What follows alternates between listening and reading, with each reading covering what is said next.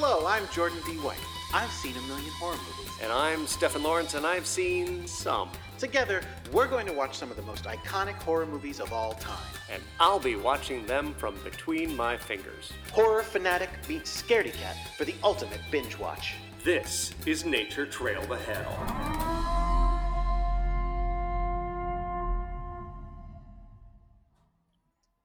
Hello, everyone. My name is Jordan D. White. I am a comic book editor in New York.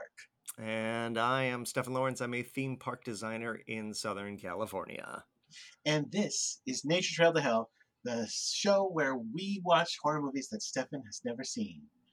Because at one point we were saying you were a little afraid cat, but I don't think that's really true. It depends on what it is. It's kind of obvious the things that make me legit uncomfortable. And we've definitely gone there a couple of times. Not in the Purge series. I think the Purge series has been my easiest watch of all.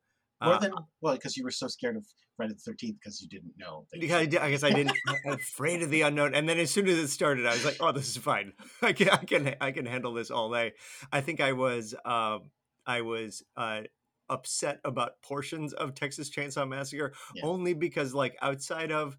Number one was amazing but horrifying to watch. Number two was actually a blast but really uncomfortable. And then the rest of them was a nonstop grind of darkness and rot that I was just like, that felt longer to get through than anything else. Speaking of which, we should mention that by the end of this episode, we will have revealed what we're doing next. Oh, get excited, everybody, we'll see if you're scared of that little tease. Not to give anything away, but maybe I'll be uncomfortable for weeks on end. So, first, our final bonus episode of our Purge season. I think Funny Games, the American version. Yes. I mean, I am vaguely interested, but no. As promised, this is the Belko Experiment. So yes, a movie I know. Literally, I did not even know it existed. It sounds like a movie that would have come out in 1977. I'm given to understand that's not the case. That is not the case. That is not the case. But I was not aware that it came out. I'm still not aware of it. I've never heard a single person talk about it or mention it. I am as unaware of this movie as I can possibly be. I'm as unaware of this movie as I was of the 1993 box office bomb North, which. But you seem to be aware of that, actually. Now I'm aware of it because I went. Now I'm aware of it because I went to an estate sale not so long ago, and I bought a whole bunch of old Premiere magazines from the 90s, and one of them was a upcoming previews of North. And I'm like, what is this movie with Bruce Willis in a pink bunny suit? This completely escaped any of my attention. That is anyway. I don't remember that. I didn't see it. I remember the ads for it, and I remember it stars Elijah Wood, right? And I think it's directed by Rob Reiner. Oh. Like it has pedigree for days, and was apparently everybody hated it, said it bombed so badly that it basically just got bombed into obscurity. Are you gonna find it and watch it? Well, now I clearly have to. Okay, good. Yeah. Good. Well, what I'll tell you about this movie before we watch the trailer is not much. I'll just tell you that you already know that I like it because I picked it for the bonus episode. You love Funny Games so much that you were I did. Yeah, I did. So that doesn't tell you whether you'll like it, but you know that I like it. Yes. I'll tell you, I saw it twice in the theater. Mm-hmm. That's how much I liked it. Oh, and at some point I made a list of. It was a very weird whim. I went through every year of my life, a list of movies that came out, and picked my favorite movie from every year that premiered in every year I was alive, and this was my favorite for the year it came out. And I'll tell you what year it is, and then I'm sure you'll be disgusted and be like, there were so many brilliant movies that year. But it was 2016. I couldn't tell you what else came out in 2016 besides Rogue One. Well, I liked it more than Rogue One. Okay, fair enough. But I don't want to tell you anything then. If you know nothing. I literally know nothing about Mr. Belko and his experiments. Where does he get those? I mean, okay, so then that actually does offer me the even best opportunity. Yes, tell me, based only on the title, what the movie's about, please. Well, and based on the fact that it's connected to The Purge in some way. It involves a fantastical gentleman named Mr. Belko, and Mr. Belko lives in the penthouse floor of a Manhattan apartment, and there he conducts social experiments with some of his sparkling and witty, effervescent friends. Okay. It's Okay. maybe not I that kind mean, of movie. when you say social experiments, what do you mean? Oh, I mean, Because he's I'm just trying to like, decide if I want to watch that movie. will this archaeologist get along really well with this linguist? Oh, okay, so that's like really like No, normal or what social would happen? experiments. Yes, exactly. Or what would happen if I pooped in your Jello? Okay, well you're getting closer. Have you ever seen? The answer is going to be no. Have you ever seen the movie called Cheap Thrills? Cheap thrills, cheap That's thrills. another one I really liked. No, I don't think so, and it's not calling anything to mind. Uh, it it's not about that. I mean, I'm Poop going in to your tell you Jello. what it's about. I'm Okay, going to tell you what it's about only because I can't see how we would get this. You never know. we're It's not going to about organically come around to it. a guy who's down on his luck, like goes out drinking, and uh, a, a rich couple comes into the bar, just like a crappy bar. Who plays the guy? It's like a medium famous guy. Let me look up his name. Jason Bateman. No, David Koechner. Okay. Oh, And the main guy is I know. Pat Healy. Okay. This is now ringing a bell. I've seen this trailer at least. Yes. He comes into the bar and him and his wife just start going, "We'll give you money to do that." Like, oh, $50 to the first guy who does this, and they keep getting more and more messed up the things that they are offering them money To do. Right. and it's This sounds like another Jordan D. White speculative favorite. I love it. I loved it. Where I thought it then was great. you get to ask your friends what they would do for $50. No, that's messed up. Although, you know what? Now that I say, No, not offering them $50, just asking them. No, I'm I not, know. Yeah, I'm not saying that you're David Koechner. That is kind of a film that there's there. Now as I think about it, though, there are more than just that film that are about this kind of thing, and I do enjoy that as a genre. Like Indecent Proposal. Well, yeah, I've never seen that one, but I was thinking of there's a movie called what is that one with Would you lick this for $50?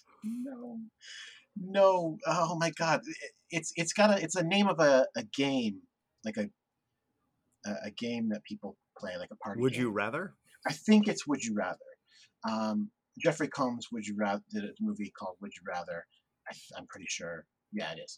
And it's another similar one. A crazy rich guy invites a bunch of random people to this dinner in order to go, like, the winner is going to get all this money. And, like, basically movies about desperate people being offered a lot of money to do terrible things is an interesting genre. It's Squid Game or it's any Mr. Beast video. Which usually have a happy ending.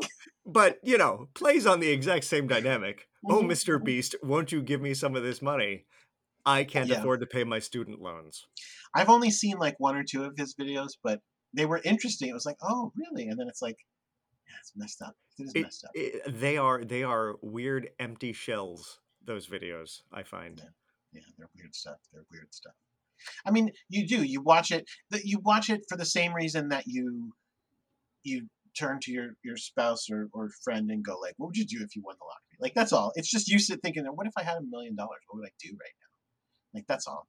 Yeah, exactly. And thankfully, there are a bunch of movies that can ask you the exact same but the movies are always way worse, because the movies are like someone in their worst like their spouse is gonna die if they don't get this medicine that costs $50,000 a year or something, and they're like, we can't afford that, and that's why they're like, I have no choice but to go to this crazy guy's dinner where he's gonna ask me to, like, who knows what.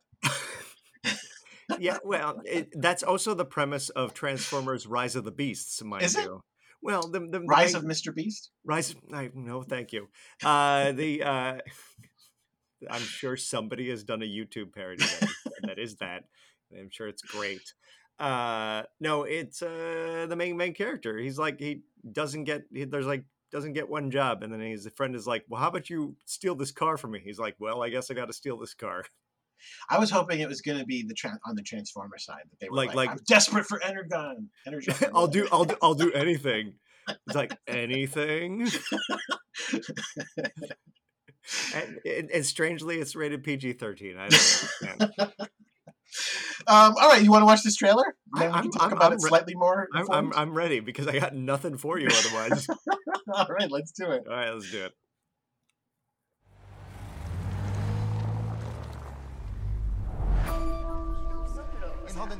Those files this morning. Belko is a non-profit organization that facilitates American companies in South America.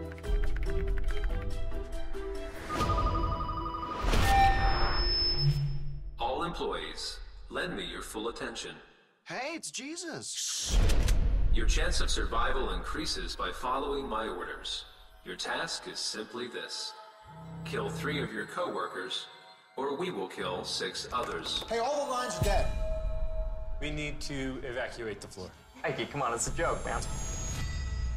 Hey, listen up, everybody. Whoever's doing this, they're having a little fun at our expense.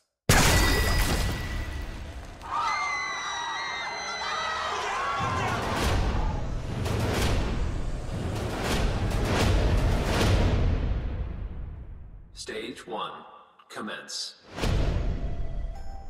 Like his head exploded from the inside. What? When we start working here, they put tracers in the back of our heads.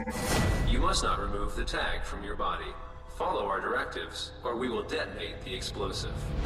Begin. That ain't melted at all. Do you know what kind of metal this is? I don't really know. We need to discuss all our options. We do not have the right to take innocent human lives. What are you doing? My wife and kids need me. Stage 2, commence. We don't need no more weapons. We need to work together to get the hell out of here.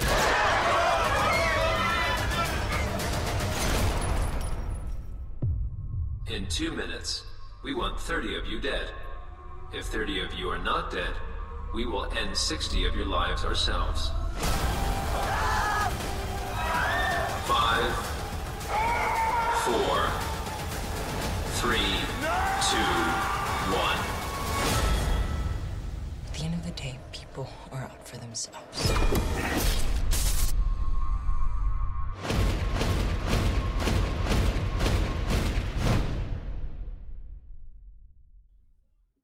James Gunn, writer, producer, you say? I do say. Look at that. Not director, but writer, producer. Well, fun. That looks enjoyable. I'm a big fan of James Gunn. I'm looking forward to him Yeah. doing superhero movies that I enjoy. He enjoys playing in that playground. I enjoy his stuff a lot. I've been consistently impressed with him. Controversial opinion. Obviously not entirely, but I love. So I've been a fan of James Gunn since. This is my James Gunn hipster speech, I guess. But I've been a fan of James Gunn since back in college, a million years ago, when I watched Romeo and Juliet, which I still adore to this day, even though it is extremely tasteless. It's the trauma version of Romeo and Juliet. I figured it out. No, sorted that one out. I saw Slither back in the day. I love Slither. I thought Slither was so much fun. Slither is a blast. Have you seen Super? Have I seen Super? Which one is that? Is that Rainn Wilson as a superhero? Yeah. I have not seen that one. I've seen other. Love it. What is I confusing that with? Chronicle? I'm confusing that with Chronicle. Chronicle. No, Chronicle's about like people with superpowers, and that was Landis, right? Max Landis, I think. Max Landis at least wrote it. I think it was directed by. Was that directed by Josh Trank? Yes. Who was Landis wrote it, yep. Who then shit the bed with Fantastic Four. Right. But Super is about Rainn Wilson. Again, I called him a superhero. He's not. He's a vigilante. I think he calls himself like the mighty wrench or something, and he just hits people with a wrench. It's really, really good and extremely dark. Not dissimilar from whatever the Peacemaker's sidekick in the show. Yes, which I also adored. I absolutely loved that show. Yeah, it was wonderful, so good. Best opening title sequence I think I've ever seen in my childhood.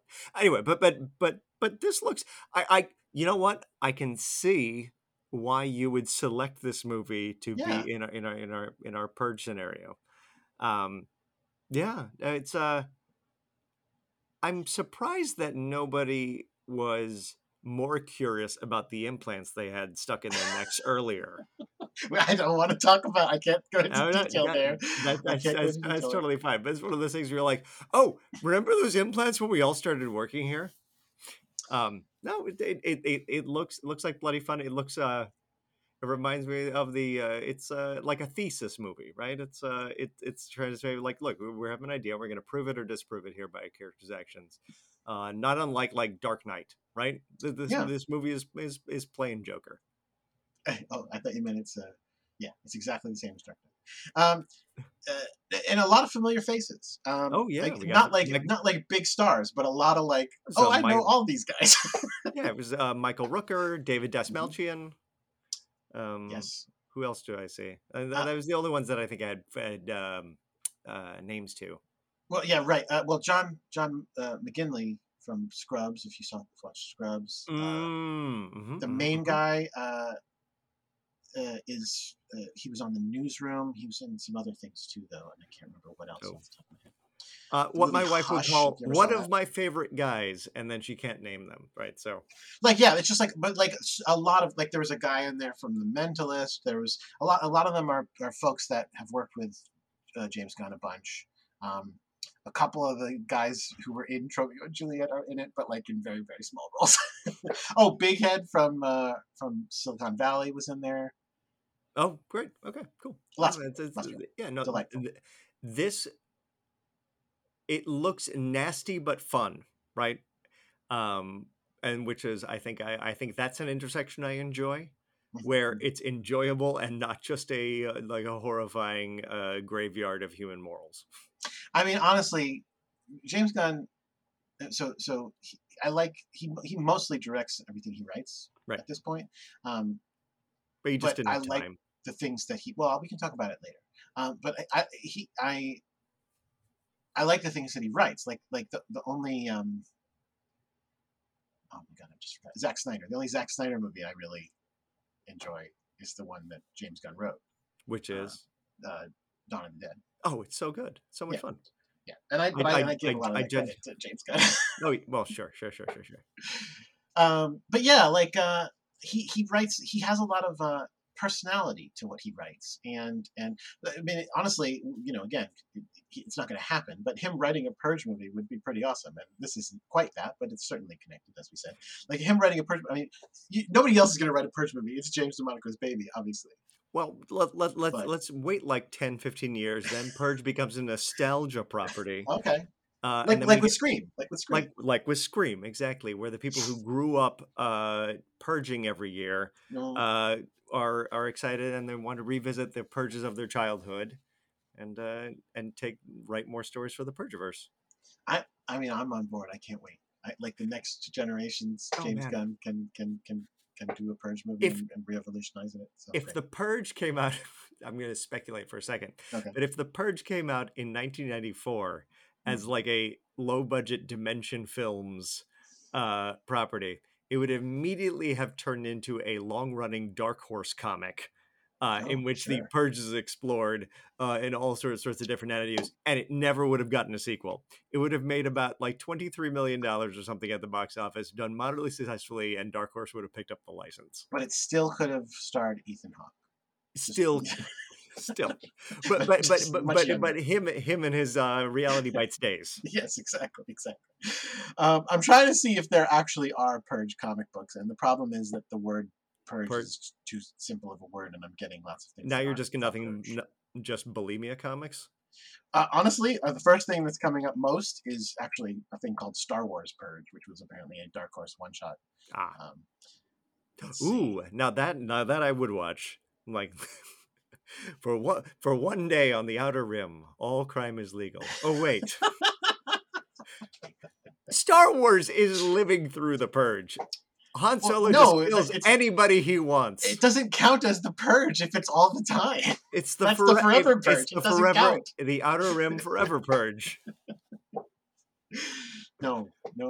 Forever Purge. Again, I think Forever Purge ruins it. That's just anarchy. No, that's number 2. That's chaos. Yeah, that seems like another, like, okay, so like if you were to name more Purge movies, The Purge, Chaos, The Purge, Retribution, The Purge, Revenge. but that's the thing. The problem with the Purge movies is that I do feel like they kept going. We have to top ourselves, and which is interesting because the first one was the smallest one by a huge metric. So the second one didn't have to do much to top it. Right. Well, no, but it did. It went like much bigger. What I'm saying is like, I feel like there is room for them to have gone. You know what? Next one's going to go small. Like the next one, we're going to get real personal. Next one's going to be like the Quentin Tarantino version of the Purge. Yeah, man. Oh, I mean, listen. Let's let every good director do a Purge movie. This sounds great. It's people trapped in a diner during Purge night. It's Hateful Eight, but it's the Purge. I love it, dude. Yeah. I love it. Come on. Like one act play the Purge. Yeah, let's do it. Okay. There's a, so you know how that when you use the word parody, apparently you could do anything at any time. Oh yeah. Fair use. Well, because there is a musical opening in not on Broadway, but off Broadway. On Broadway. Off Broadway in New York City of Saw, a musical parody, and I'm like, okay, but is it a parody? Because it sounds like they're just doing Saw with songs. I mean, I guess maybe they're a bit funny. I'm sure they're funny. Right. I think by virtue of sticking songs in it, it then becomes parody, I guess. But I guess I feel about that the same way I felt when they started doing the porn parodies that way, where they were just like, this is Spider-Man, a porn parody. Hi, I'm Peter Parker. I'm Spider-Man. Here's a funny joke. I'm going to have sex with this lady here. Isn't that a funny parody? Were those any good? I did not see them. Or I remember when I didn't see it. I remember when the Star Trek The Next Generation one came out. You spoke about it so confidently. No. But that's just when Star Trek The Next Generation one came out, and I heard about that, and they were like, you could buy. This was back when you would buy DVDs of things. They were like, there's a feature on the DVD where you can watch the episode without the sex. And it was one of the best Star Trek episodes that had ever been made. It was amazing. And I didn't see it. But I don't understand how any of that is legal. It seems so ridiculous. Fair use. Well, sometimes they're just like, look, we're just not gonna litigate this. It's probably going to bring it more attention to, like, Saw, the musical parody probably... Actually, I wonder if I did see Evil Dead the musical, but I think that was officially licensed. Official, yeah, I'm pretty sure that's official. Real. That's canon. That's canon.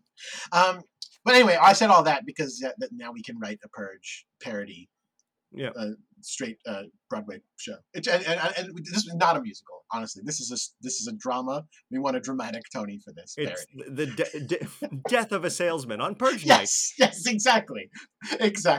Oh, wait a minute. No, you know what? Now that you said it like that, we could just do one of these Pride and Prejudice and Zombies things where we just go like, it's Hamlet, but it's Purge night. It's Kill Me, Kate. And there you go. No, that's the real thing. That's too recent. Yeah. That's too recent. We have to do the proper, like the Taming of the Shrew on Purge night. On Purge night. The Purging of the Shrew. Sorry, the Purging of the Shrew. Really just, right, Purge and Prejudice. There you go. It just writes itself.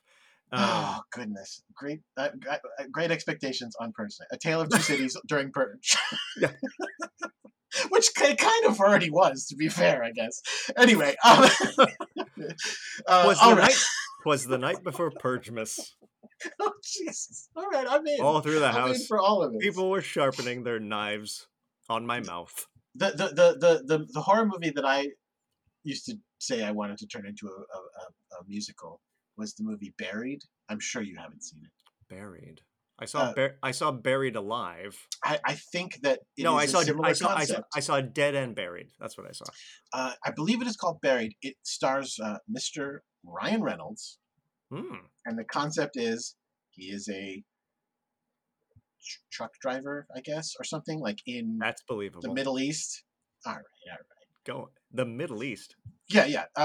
Like he's hauling, I don't even know what, weapons, supplies or something in Iraq. Okay. And he gets kidnapped and buried alive. But that's all like before the movie begins, because the movie is him buried alive for the entire movie. Oh, okay. It's a acting of a tour de force from Mr. Ryan Reynolds. It's a pretty good movie in my opinion. It's a pretty good movie. Did you happen to see are you watching Star Trek Strange New Worlds? I'm not. They had a musical episode this season, and it's 100% delightful. Oh, It is. I do want to watch it. I just haven't gotten to it. I heartily endorse the series. It is enjoyable, episodic, fun with some little narrative plot threads that sort of go through it. But it is like watching Next Generation on some level, right? Where it's just like that level of like enjoyable fun and getting to know the characters. And it's in the original universe, not It's the new universe. That's right. It's not in Kelvin, which is off there doing its own thing, and maybe we'll never see it again. But yeah, it is in its own little bubble. But it's the Enterprise before Captain Kirk. Like Captain Kirk floats in and out of it. The guy who ended up in the weird electric wheelchair, not being able to talk and beeping at people. I don't know what you're talking about. Did you not watch the original series? I'm working my way through it now, but I don't have it. I haven't watched all of it. Spoiler. Oh my god! I mean, I've seen all the original movies. I have not seen the entire original series. I'm so sorry. I just spoiled the thing from 60 years ago. That's not a spoiler. It's fine. It's totally fine. Anyway, no, if I know there's not enough things to watch. So if you would like to add something to your virtual nightstand, a little book to go on top of there that you will never ever watch, I'm going to place it there right now. I'm in the middle of watching the final season of Riverdale right now, which I'm actually super enjoying because it's them actually. I'm not going to go into how, but the characters, reality has been messed up enough that they are teenagers again in the 1950s, and they don't remember anything but always having been teenagers in the 1950s, and it's ridiculous, and I kind of adore it. That sounds like a Star Trek episode. But it's the whole season. Fair, well, all right, fair enough. Anyway, all right. Well, you know what? Let's watch the movie. I'm intrigued. I'm intrigued by this. I'm looking forward to seeing this. I'm excited that I'm actually a little mad now that I saw the damn trailer.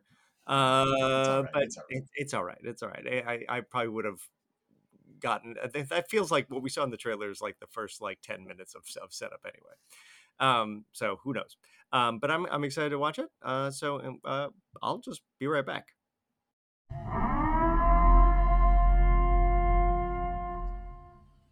Jordan. Yeah. This was a good movie. Hey! This was a delightful movie. I dare say this is one of the better made movies that we have actually watched together, I feel like. Is that true? Yeah, I mean, probably. There is. Purge movies aren't poorly made. No, but you can see seams in them a little bit, right? They're not. I think this is a very competently made piece of entertainment. It's more good. Competently made than Funny Games. It's a different type of competence. It depends what you want. I guess there you go. This movie definitely wants to show you a good time. Yes. and is not terribly. It's not mad at you. No, this movie is not. This movie is not angry at me for watching it. This movie.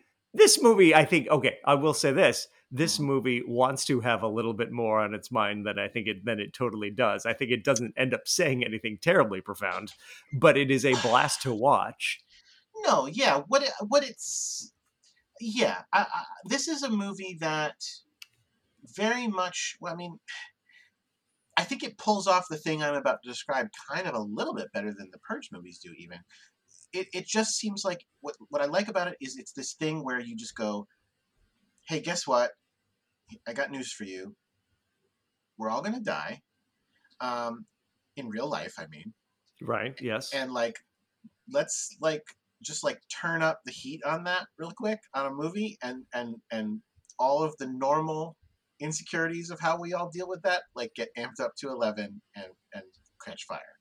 And that's what, the good zombie movies are like. That's what the Final Destination movies are like. That's what the Purge movies are like in some ways. It's a little bit less you don't have a choice because you do have a little bit more of a choice in the Purge whether you participate or not. But I think this movie does it so well. I think it does a great job of just going here's all these different people. They're all going through the same thing and they all react in different ways. And this is what humanity is like. Well, yeah, and right, and they do that with fun characters. right? People are different and recognizable. Yes, there are a lot of anonymous people that get killed in this movie. Sure, but there's also plenty of people who have been sketched with just enough care that we understand that they're different and not just sort of nameless people to die. I mean, I would state the thesis of the movie slightly differently, which is, I mean, I would say the movie has roughly the same goals as the actual perpetrators of the experiment, which is to say, even if you have a moral code, can you be pushed to a point where you would kill somebody? And the answer is, well, yes. Yeah. So surprise, people can be pushed to kill. And especially... I don't even know if that's the point for... Well, I mean, we don't know if that's the point for either of them. No, but they... are you sure? Because, I mean, what else would the point be? Like, every single task that is laid before them is, can you kill some people? And if the answer is yes, you get to go on, right? So they are literally just testing, can you kill people? You know what? But that's the thing. I think the difference between the way you're looking at it and the way I'm looking at it actually is that you are looking at it in a very individual way, and I'm looking at it in a very group way. You're going, the test is for a person, for each person to see what each person will do. And I'm going, I think the test is for what does a group do? And what are the group dynamics that emerge, and what are the different like factions isn't quite the right word, but like the different debates and what happens to the people who don't want to kill. I mean, people, the debates get less interesting as the experiment goes on, right? The debate, yes and no. The debate is only really interesting before they actually start killing everybody in the building, right? Once it becomes clear that it's it becomes a little bit less of a debate. It's much less of a debate. They're like, right? It's only a debate until people start dying, at which point it's not. Well, which is why, but I don't want to say them yet because I think sure. They are things Which is, I mean, this is also one of those movies that I think I mean, this happens a lot with movies, that the setup is always more interesting than how it ends. I think is that true? I think I really like the ending. I like the ultimate ending of it just fine. I think that's fine, and we'll get to that. But I think you have to have you're down 2-3 people, and they have showdown, and I see what right, and then it's like the ending of like every 90s action movie, which is in like, there's a bunch of fire and it's man to man, and then they have a showdown and one person dies. Yeah. I mean, that's right. Eventually it's just down to 1-on-1, and then there it is. Although you know what? It's funny that you say that, because the two movies that I would most link this to, this is a movie very much like, are two movies that don't end that way. One of which, of course, is the movie we just watched before, Battle Royale, which when it gets down to 3 people, they're all the good guys. Right. And the other of which is The Hunger Games, which I can't remember if you've seen it. I have, but I talked about it during Battle Royale. Yes, absolutely. The last 2 people are also 2 good guys. The third person is the bad guy, and they kill that bad guy. And then right. I think this ends up in a more conventional action mode toward the end. A little bit, right? A little bit more, yeah. But I think that's because of the way they set it up. But we'll get to that, I think. Okay. But I would say, I think you can feel James Gunn's fingerprints all over this. I think it's written super smart. And it's fun and bleakly funny. Yes, and I think he's very good at, like you said, sketching people in. Like giving you just enough to go, yep, I get this person. Like they're not just a generic person. They have just a little bit, so I can hold on. Yeah, and it's cast really well. I actually really like this cast, as opposed to Battle Royale, in which I had trouble differentiating between characters. Not doing a good job sketching in individual personalities in that movie. I don't know. Anyway, well, that one's hard for me because I've experienced it in multiple ways. Well, you also knew more about the characters because you had read, you had read 1,000 issues of the manga. Yeah. So let's talk about James Gunn. As we mentioned, he wrote this film. He did not direct it. The reason he did not direct it is because he wrote it, and he wrote it much earlier than they made it. He wrote it in, I think, 2007, something like that. Okay. Yeah, 2007-ish. And they were in talks to make it, and they were like, yeah, absolutely, we're going to fly you down to South America for however long it takes to shoot it, and you can shoot it. And that's when he went through his divorce from Jenna Fisher. And he was like, I don't Maybe want to this do is that. not how I want to spend my time. Yeah, I don't want to in go this do grim, this. dark paradise. And so he just moved on and did other things instead. Well, I don't think, honestly, I think it was more about going and moving to South America than it was about the darkness, because most of his movies are dark. I think the movie he ended up doing instead was Super, which is also incredibly dark, if you've never seen that. No. But no. Really good. But so then he just went, all right, well, and he kind of basically forgot about it. But the luxury of turning down a greenlit project. Yes. But the company who greenlit it didn't forget about it, and like a bunch of time later was like, hey, like, do you want to still do that movie? And he was like, I am doing a bunch of Guardians of the Galaxy stuff and Marvel stuff, and I don't have Do you time know for who that. I am? I'm James Gunn. I don't have time for a drag me to hell like trifle. Not yet. Well, and not at the moment. But except what he said was, but we can still make it with a different director as long as I still have creative control, like as producer. And they went, yeah, sure. Yeah, whatever. You're James Gunn. It's cool. So he picked, helped pick at least, this director. Greg McLean. Now, I am not familiar. Me neither. He's done, before this movie, he had done 2 installations of this Wolf Creek franchise. I have not heard of it. I mean, I think I've heard the name, but I've never seen it. It is an Australian horror film. He's an Australian director. I'm kind of interested in seeing it now. Yeah. No, I mean, I think this was directed with some wit and energy, and I think overall directed really well. I agree. Yeah. Or at least competently. And if you have any doubt that James Gunn did still have a huge influence on it, like a bunch of the people in it. Oh yeah, like his brother, personal friends. Yes, his brother Rooker is like a good friend of his. Two David guys, Dasmalchian, of course. Yes, exactly.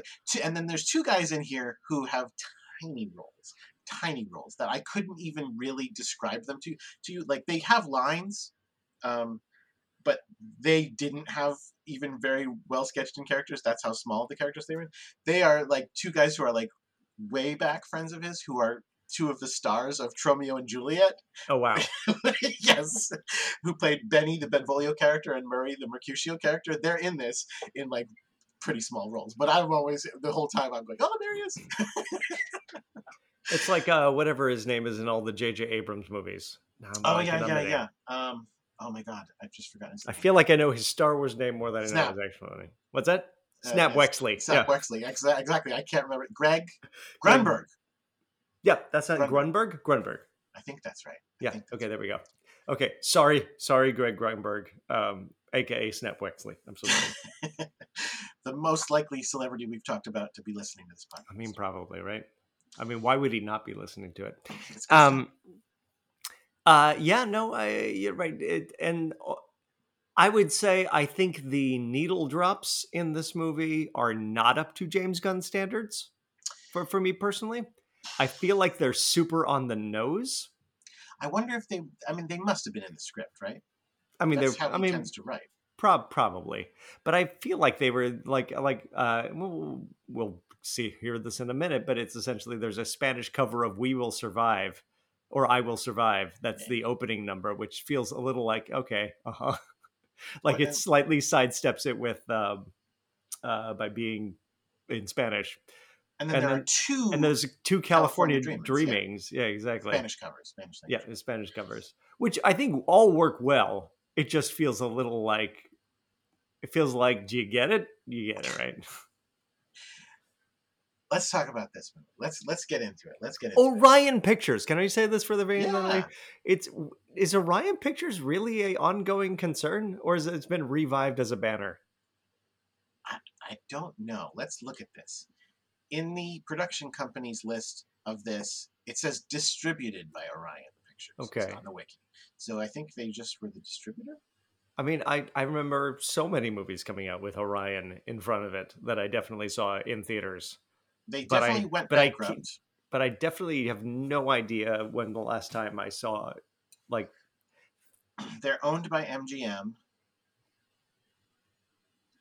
But yeah, they seem to be still doing stuff. Huh, all right, good. Anyway, it was nice to see. And nice to see that they hadn't updated their logo in any way. It was 100% the same one from like 1989. Yeah. I mean, I also kind of feel like even if they had updated their logo, it might have been... I feel like James Gunn would be like... I feel like there's a lot more currency in this. Yeah. Sort of like when George Lucas. Well, George Lucas, but I was going to say when they brought back the Amblin logo. Oh, sure. And it's like, oh yeah, this is great. Well, what I didn't realize until like not too long ago was that George Lucas single-handedly brought back the 20th Century Fox anthem. Like, is that true? He requested it it had fallen out of favor because it sounded old-fashioned, and so a lot of movies did not feature the fanfare. But he wanted this to feel like an old-fashioned adventure.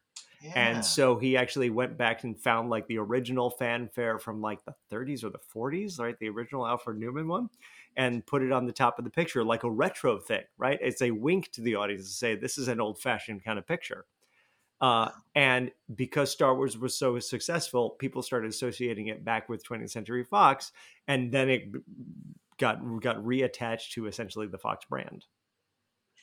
And yet they didn't put the When You Wish Upon a Star opening on the new ones. Which is probably just as well. I before they came out, I was sitting there going, like, are they going to do that? Like, that would be a terrible idea. Anyway, all right, Orion Pictures. We've barely gotten enough of first base, but we have not. But we open and we're in Bogota, Colombia. Yes. Which I'm given to understand the whole movie, not just this like scene setting thing, is actually filmed in Bogota. Like they actually all went down to location, even though it is a single location and could easily have been shot absolutely anywhere in the world. But I'm sure it's. I'm sure they got it like. Yes. Oh yeah, I'm sure they got like. But like there was a whole like thank you to the Columbia production office or whatever. But it's all set in Bogota, Colombia. And we meet Mike Milch. Just Milch. M-I-L-C-H. There we go. Who's driving to work. And it's sort of all kind of vaguely spooky seeming. Like there's some ominous here that isn't really earned by what anybody is doing, right? It's not foreshadowing. It's just saying Bogota, Colombia is spooky. If you took the opening of the film and were like, this is the day of Purge Night, like it fits. Right. It's exactly what it does. Exactly. It's right. It's definitely saying like there's like a kid in a skull mask. I was like, oh, we got masks. And there's a guy who's like I made this corn art by myself. Though now I want the next Purge movie to have corn masks. Oh. Like to have people who look like that little corn guy. That would also be a really good, solid mask for a killer and a slasher. Did we talk about this idea? It's corn in the Purge. Oh, there you go. Did we talk about the idea in the Purge about how in real life, obviously, everybody would be wearing like everybody masks. Jokers and Batmans and Deadpools. Yeah, 100%. And there's nothing they could do because it's Purge Night. It's Purge Night. All copyright infringement is legal. Yes, absolutely. Yeah, exactly. But none of this ominousness, right? It feels a little bit more like, ooh, Bogota. They got some scary kids. But he and a bunch of other people are all headed to work, and they go and there's a delay getting into the delay getting to the building. But we see the Belko building. The Belko building is in the middle of nothing, right? Yeah. It is not in a neighborhood. It is literally just like an office building standing in a field with nothing else. And there's like a little hangar outside of it or whatever. and they also there's a big like security line getting in, and there's like some like very anonymous looking military contractor dudes who are questioning everybody. They ask to see like your ID. They're opening the trunks. They have those uh, mirrors on sticks that they're using to check for bombs in the cars. Which, by the way, just a side note. At some point, I went on an unexpected trip to the Philippines. Where I came into work on like a Tuesday, and my boss is like, "Look, there's like a 20% chance, probably not going to happen, but you may need to go to like the Philippines today." I was like, "Okay," and I was like, "He's like, my passport is expired, and I can't get a new one at fast enough, so I need to send you to the Philippines." I was like, "Okay, fine, great." I just went and sat at my desk like half an hour. I was like, "Great, you're going to the Philippines," and I drove home, and I packed my suitcase, and literally 4 hours later, I was on a plane. Wow. Like, on a 16-hour flight to Manila. Oh my God. But the main point of this is that I'm like, what is happening? I was not ready to travel necessarily, and I kind of just like dazed and disoriented. We're being put up in a very nice hotel, and I get out of my car that I took to get to the hotel, and there's full-on security phalanxes who are doing this with the mirrors like underneath all the cars, and they're checking the wheel wells of the cars. And I'm like, what is this? And because I had not expected to travel, I did no research or whatever, but there had been a series of like bombings like earlier that month where they would like car bombs, and so they had to check all the code. Like it was it was super weird. It was a weird trip in general because this super nice hotel, there's like this beautiful area. It was like it just high-rise hotels, and everything's super expensive, and there's like Gucci stores and just like right in, and like it's all like high-end malls. But I get up in my hotel room and I look out, and it's all like corrugated roof shanty shacks that I'm looking at. So it's like high-rise hotel, shanty shack. It was the weirdest. Like I was like, where am I? I do not understand what's happening. God damn. So anyway, you already lived this movie. I lived through the Belko Experiment. Anyway, so they're all sort of checking this here. We meet a bunch of the people that we're going to meet. We meet. Yes, go ahead. I was going to say they're turning away the locals. They have locals who work in this building as well, or who work at Belko, but everyone they're being who is sent local home. is being sent home. Yep. Strange. I wonder what's happening. But like they literally like, and we find out that it's him later. But we meet the CEO of this particular branch of Belko, which is Barry. I think he's the COO. COO. It's hard. It's hard to tell the difference between somebody saying COO and CEO. Right? It sounds very similar. Yeah, you're right. But he definitely acts like a CEO in this movie. Well, he's definitely the head of this whatever this is, this branch building. Yeah, for sure. But they asked for his ID, which he's like, you got to be kidding me.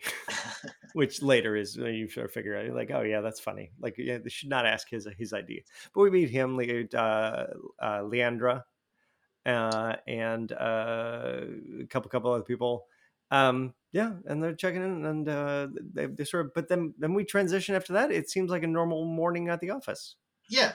So there's a new employee starting. It's her first day. Her name is Danny. She, I presumably is an American, but I don't know for sure because there seem to be people from maybe a couple other countries as well. But the deal is, through her coming in and through a little montage, we get what is the deal with Belko. And Belko is a company in Colombia whose business is assisting American companies who want to work there, right? Something like that, or assisting Colombian companies who want to hire Americans. Yeah, one of the two. Something. It doesn't really matter, and I think they're purposely a little bit vague about it, right? The slogan is "Business without boundaries," which I wrote it down when I was watching because I was like, "That's a funny slogan that doesn't. You could just say that and not have that mean anything." Yeah. Right. I mean, and later they do talk about how they've been just kind of coasting and like, why does our business matter? And like, what do we even do? But I'll tell you the weirdest thing in this opening. It was I've seen this movie a couple of times already. Like this was at least the third time I've seen it. I think it might have been the third. It was the first time I noticed one line where they say that it's a non-profit. Oh, yeah, they do. And I was like, what? So What like, a weird detail. No. Well, it definitely falls into that sort of like, well, what are they doing this for? Like, why is this being operated this way? Another one of the crucial things that we learn when I mean, Danny gets set up and has like there's a company car, there's a company apartment, Yeah, all sorts of right? money for this. There's all sorts of benefits. And then we also learned that they have a tracking device installed in them because there's a lot of kidnapping, right? So in case they get kidnapped, they can find them super fast. It definitely, again, kind of leaning into the foreign countries are scary. Right, and it's scary. You have a scary guy selling corn cobs and kids in skull masks. And yeah, this opening then becomes basically a little. We talked about the sketching in of characters. Like, this is what the opening focuses on. It gives us. People call this like Office Space meets Battle Royale, and sure. Yeah, this is the Office Space part. It's just like a bunch of like the banality of the Office, yeah. And like who are the characters are. So the girl who oh my gosh, I've just forgotten her name, but Mike's girlfriend, Leandra. We are introduced to her by her being God harassed by Mr. Wendell Dukes, being played here by John C. McGinley. Yes, and there's our direct Office Space connection. Oh yeah, who is a really class A solid creep in this movie, and plays that creep extremely well. Like, he's staring at her, and she texted me and like normally she texts him and be like, normally people stop staring when we begin doing it, so fuck off. But he like, it doesn't matter what she says, he does not understand that this is a no. And so eventually she closes her blind because Mike comes in, and he's giving them a dirty look, like, why is Mike talking to my girlfriend? It turns out it's not actually his girlfriend. And she closes the blinds, and then of course her and Mike start making out because Mike is actually her boyfriend. Yep. But because he also gives her the corn. He gives her the corn cob guy, and she's like, "Ow, what is this? Gross." And then they talk about how it looks like he ate the corn off of it, which is entirely possible. Probably did, exactly. They are walked in on by COO or CEO Barry. It's COO, trust me. By Coo Barry, who comes in and catches them. Isn't terribly fussed about them making out in the office necessarily. Gives them a little look or whatever. Yeah. It's more like than it is like an actual problem. Like, he's like, oh, come on. Yep. But we meet a couple other folks. There's Keith, who is a slightly like nerdy dude with glasses, who is very charming. We have the sort of older Peggy, who is like older lady. Terry. We got family. That's how we learn. We see a picture. British dude. He's super charming. This actor is really fun to watch. I really liked him a lot. Yeah, he was one of the main agents in the Mentalist. But in The Mentalist, he plays an American. So the first time I saw this movie, I was very much like, "Whoa, what's going on with this?" Is he actually British, or is he actually American? He must be. I feel like he must be British, because you don't hire a minor actor to play a British role if they're and also like British people can play American accents apparently all day, and then Americans suck at British accents. Right. Yeah, I feel like it does not go in both directions. Yeah, no, it really does. It really doesn't. I feel like, again, like, the only situations where I feel like that happens is if it's someone super famous. Like, we really want to hire this extremely famous American. Meryl Streep, right? yes. But you don't just go, oh, that guy's good. Like, have him do a British accent. No, thank you. There's a zillion British guys who want this role. What are you doing? So I assume. But you know what? Let me double check. Let me do this is super important. Yeah. Absolutely. Oh my God. Well, okay. I don't know how to pronounce his name. He's not British. He's Welsh. His first name is, oh gosh, Owain, maybe? Owain. And his last name is Yeoman. So he's Owain. It's probably Ewan. Oh. Or it's probably one of those variations. How do you spell it? Owain. It does look like, I think it really is said Owain. Oh, good. Anyway, so yes, he is from the UK at the very least. Okay, there we go. All right, well, good. But we But meet he's him. terrific in it. He's terrific throughout. I think he's super fun. I really like him a lot. Oh, Sean Gunn is a cafeteria worker. Although I guess we don't meet him for a little bit, do we? We don't meet him for a little bit. I in my notes I've referred to him as Sean Gunn the entire time. Sure. Yeah. But we do see Rooker pretty early on. Just he's like a maintenance guy. Maintenance dude, along with Bud and Lonnie, the two maintenance dudes. Lonnie played by David Dastmalchian, who's always fun and enjoyable. So, couple sort of like Mike is a little creeped out by the security thing, right? He's sort of like, this is niggling in the back of his head. Like, he's just sort of like, oh, what is happening? He looks out the window. He sees that there are a bunch of like those like paramilitary guys who are all going into that hangar that's across the way. And he's like, this feels weird to me. And he calls down to Evan at security, who's like, look, man, the kid, they told us some sort of security thing. And like, that's all I know. He's like, okay, all right. Yeah, they're not. Yeah, there's nothing to do with me. Nothing I can do.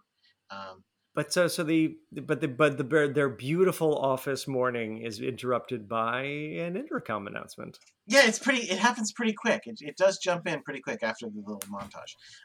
And a voice comes over the thing and says, "Attention, everyone, stop what you're doing and pay attention. There are 80 employees in the building right now. Very battle royale. How much time do they give? They have 2 hours. Oh, half an hour. Is it only half an hour? Yeah, the first task is to kill 2 people in half an hour. Yeah, if there are not 2 bodies, dead bodies in the building in half an hour, we'll start killing people. Well, he just says there will be consequences. Right. Okay. Yes. At this point, we don't know what, which is part of why everybody is very unsure what this means. So, like a lot of people are going, "Yeah, this is just what? Like, who's doing this? This is a ridiculous prank." But a woman who had just walked into the building in that moment is like, "This is not cool. I'm going to leave." And as she heads right to it, slam a metal. What do you call it? Like they're like barricades. Yeah, metal shutters go over all the walls and doors, the entire building, every floor, every side of it. In a very cinematic way, of course. It does it sequentially, not all at once, because that would be ridiculous. Yeah, you have to go like crawl up the building. Right, exactly. Well, it does it in a way so the camera can follow it.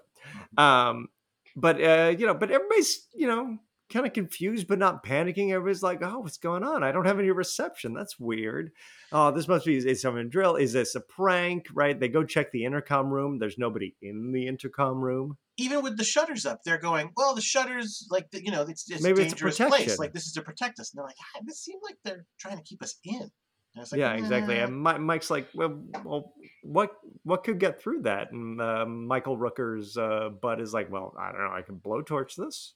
So he goes to get the blowtorch, right? And then everybody's kind of just like gathering and milling about, and Barry, the COO, comes and gives a sort of a small speech about, like, look, I don't know what's happening. We think this is somebody just like messing about. I'm going to go figure this out. In the meantime, have some water. Yeah. Well, because also the air conditioner gets turned off, right? Probably. Yeah. Everybody's getting hot. Yeah. And Mike goes over to him and goes, listen, like, it's good to keep everybody calm. So it's cool that you said that. But like, I think this is real. And Barry just tells him, like, wait, what does he say? He says, like, we can agree that like half of the people in a situation like this are just going to panic and freak out, right? And he's like, yeah. He's or like, overreact. And overreact. He's like, well, maybe you should consider that you're one of those people. And just totally blows him up. Yeah, totally blows him up. And he's like, yeah, right. Because Mike's point is like, look, I think these are actually meant to keep people in, not out. Right? Because they sort of have, the blowtorch has been given, they're trying to blowtorch through it. Doesn't do nothing. Doesn't even heat it. Yep. It's which is alien weird. Metal. There was one part where they're like, what kind of metal is this? I don't know. Granted, these are two dummies. Like, right. Yeah, exactly. It's adamantium. They've coated the entire building in adamantium. That makes sense. That makes Yeah, sense. yeah. I believe that's what it is. Yep. So, you know, guess what? They don't kill anyone because they don't take it seriously. So, but we do. Some of them go to the roof to. Well, just like see if they can like attract anybody, like security guards' attention, right? They go up Right. to the roof That's why. and they're like waving at the security guard in the booth, who kind of just looks at them and drinks tea and then turns back around. And so this is where we meet Sean Gunn, Yes. Sean Gunn's character, who is a consistent delight in this movie. Is just every time he appears, he's fun, and he also is a consistent source of. He's a font of ideas. He is constantly having ideas and plans, and it's fun. Like every single scene, he has another plan that he is working on, which is enjoyable. But here, he's just like, "Look, man, this is just a psychological experiment. They're just here to see what you do, what you're gonna do. Look at me, man. I'm just relaxed. It's not a big deal." And as soon as he finishes the speech about relaxing into this experiment, taking the day off, the woman standing next to him, her head blows up. Yep. Just immediately goes. All these sound effects in this movie are so wet. It's a pretty gory movie. It's a really squishy movie. But I want to take the opportunity to praise. Actually, I think the sound design is great. And I think the gore is really good. I think there's, in particular, some really standout moments of really high quality gore and effects that are really effective. I think I'll sort of point at them as we go by them, but they're effective when they need to be. Yeah.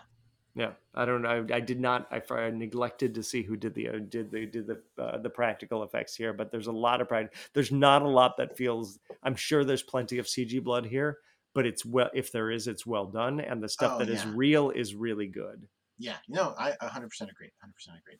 Yep. There are some.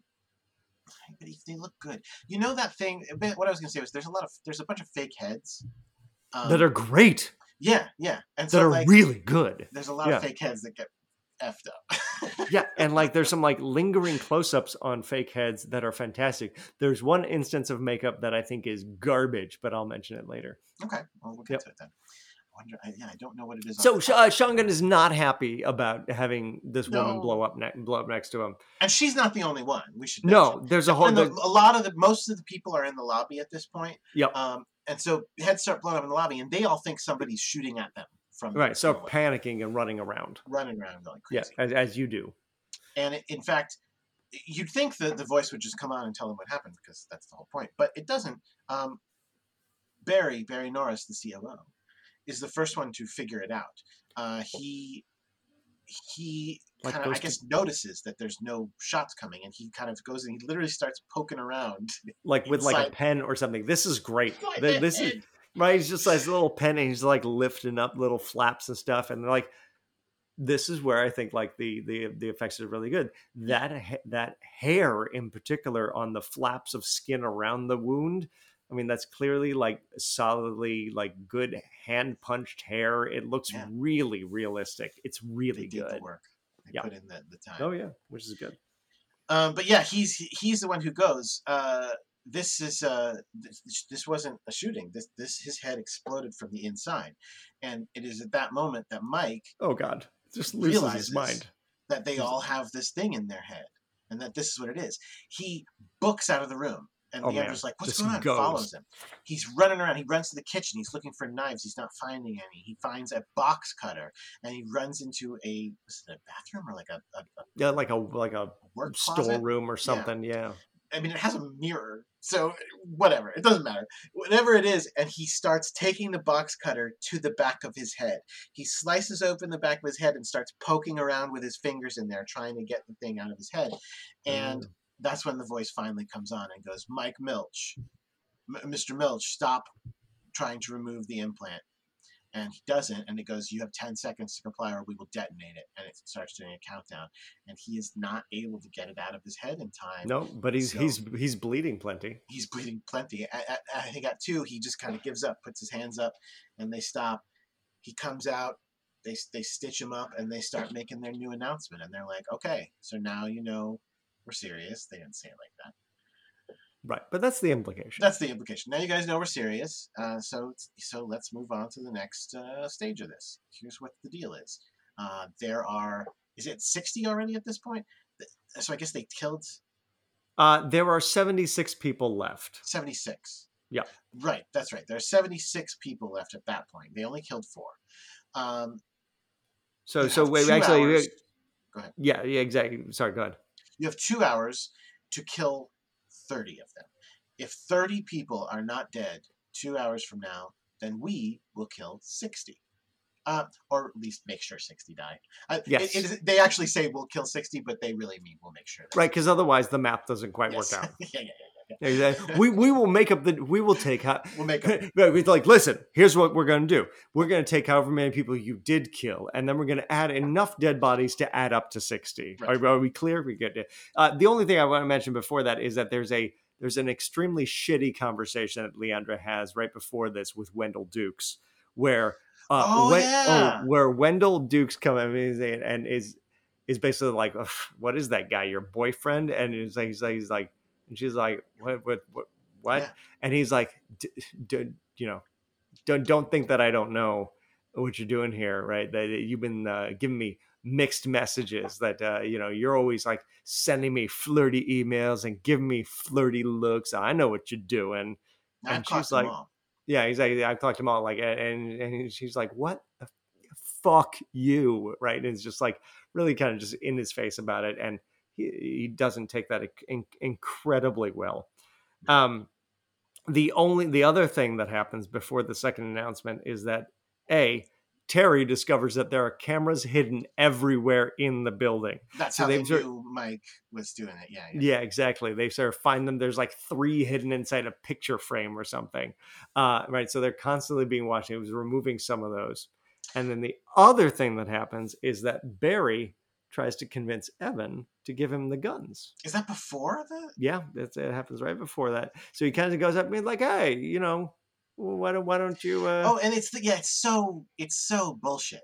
Yeah, because he says, I think in order to keep them safe, you should give it to me. And it's like, no, they seem perfectly safe back here in this locked closet. Yeah, they are fully locked up, and there's only one key. All set, thanks. Safe, and he's like, you work for me. He's like, well, then I quit, but I'm still not going to give you the guns.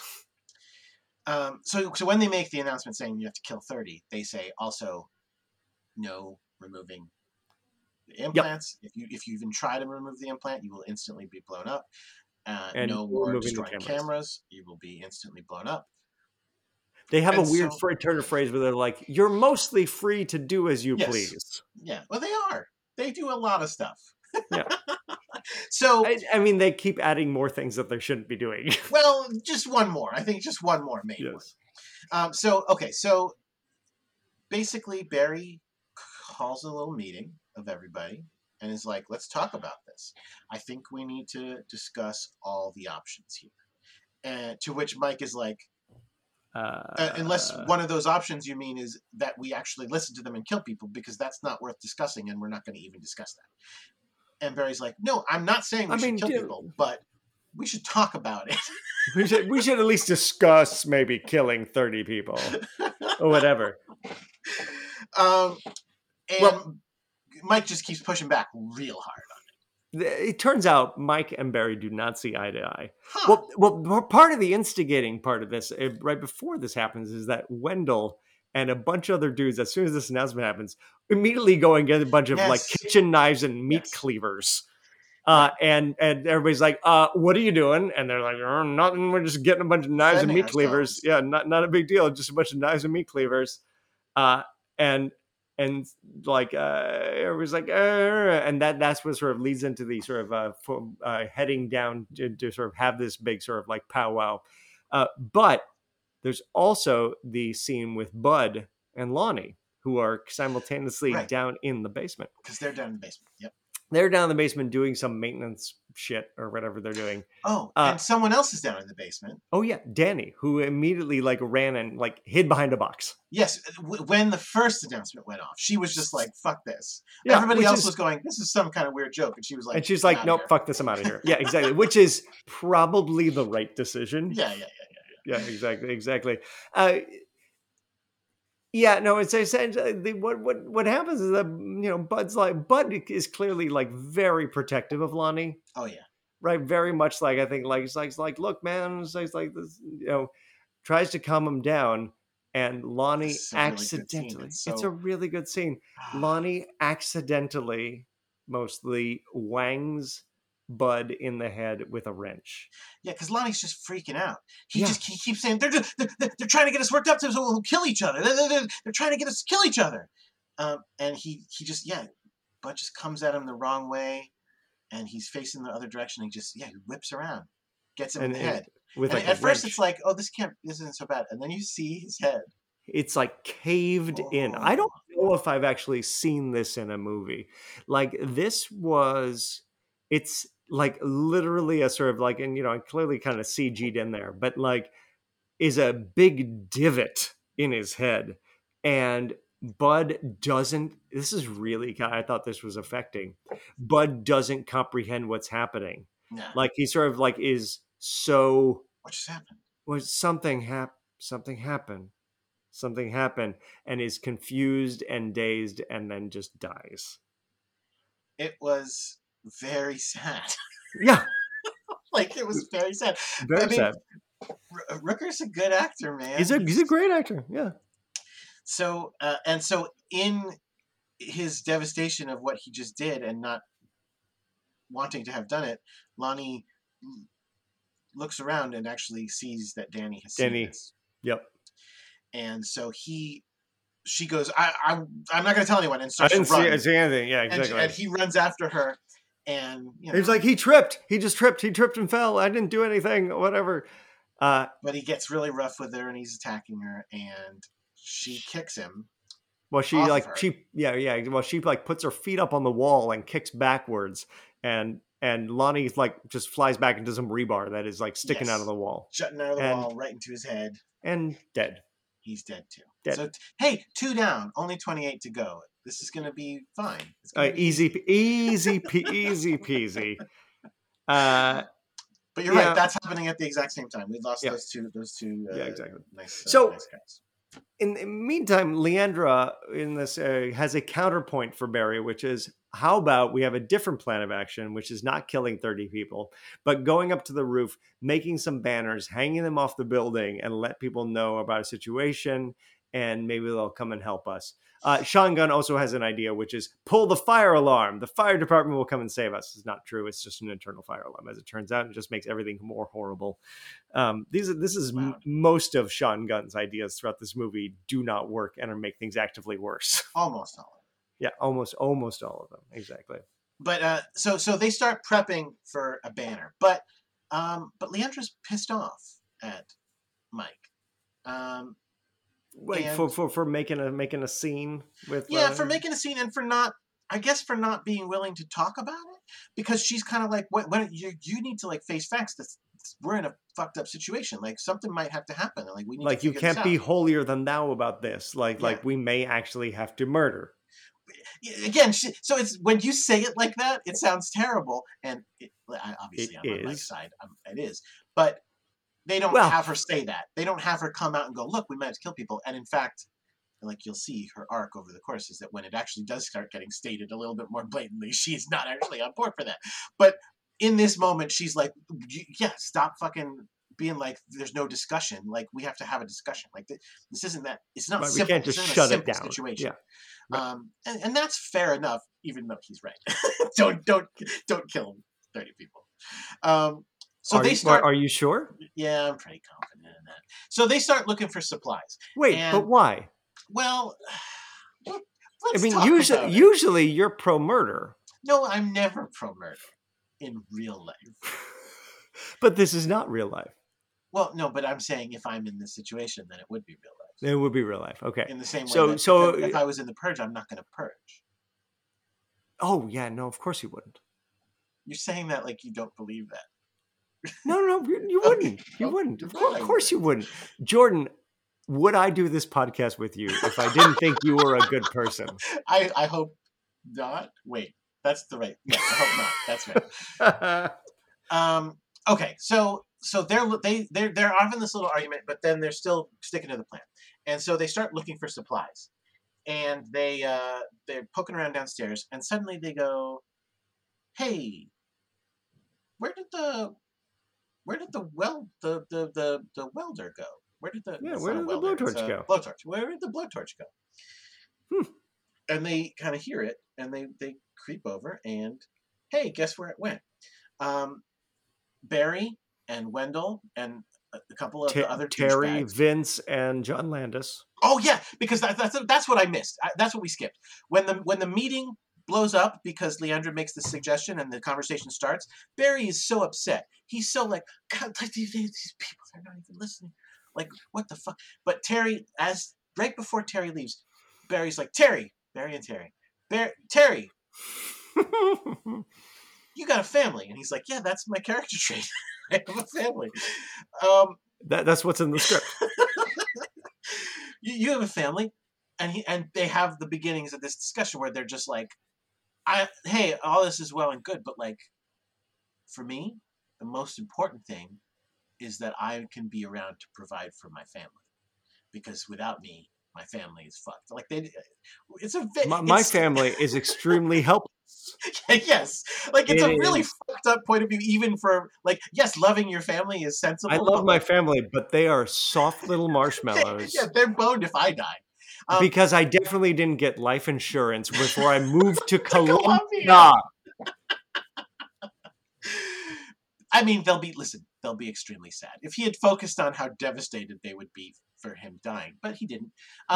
So, but we see the beginning of that conversation. So now they have taken the blowtorch and they are using it to break into the armory to get the guns. And Mike's like, hey, guys, what you doing? And they're like, none of your fucking business, dweeb. Like, we're getting the guns. Don't worry about it.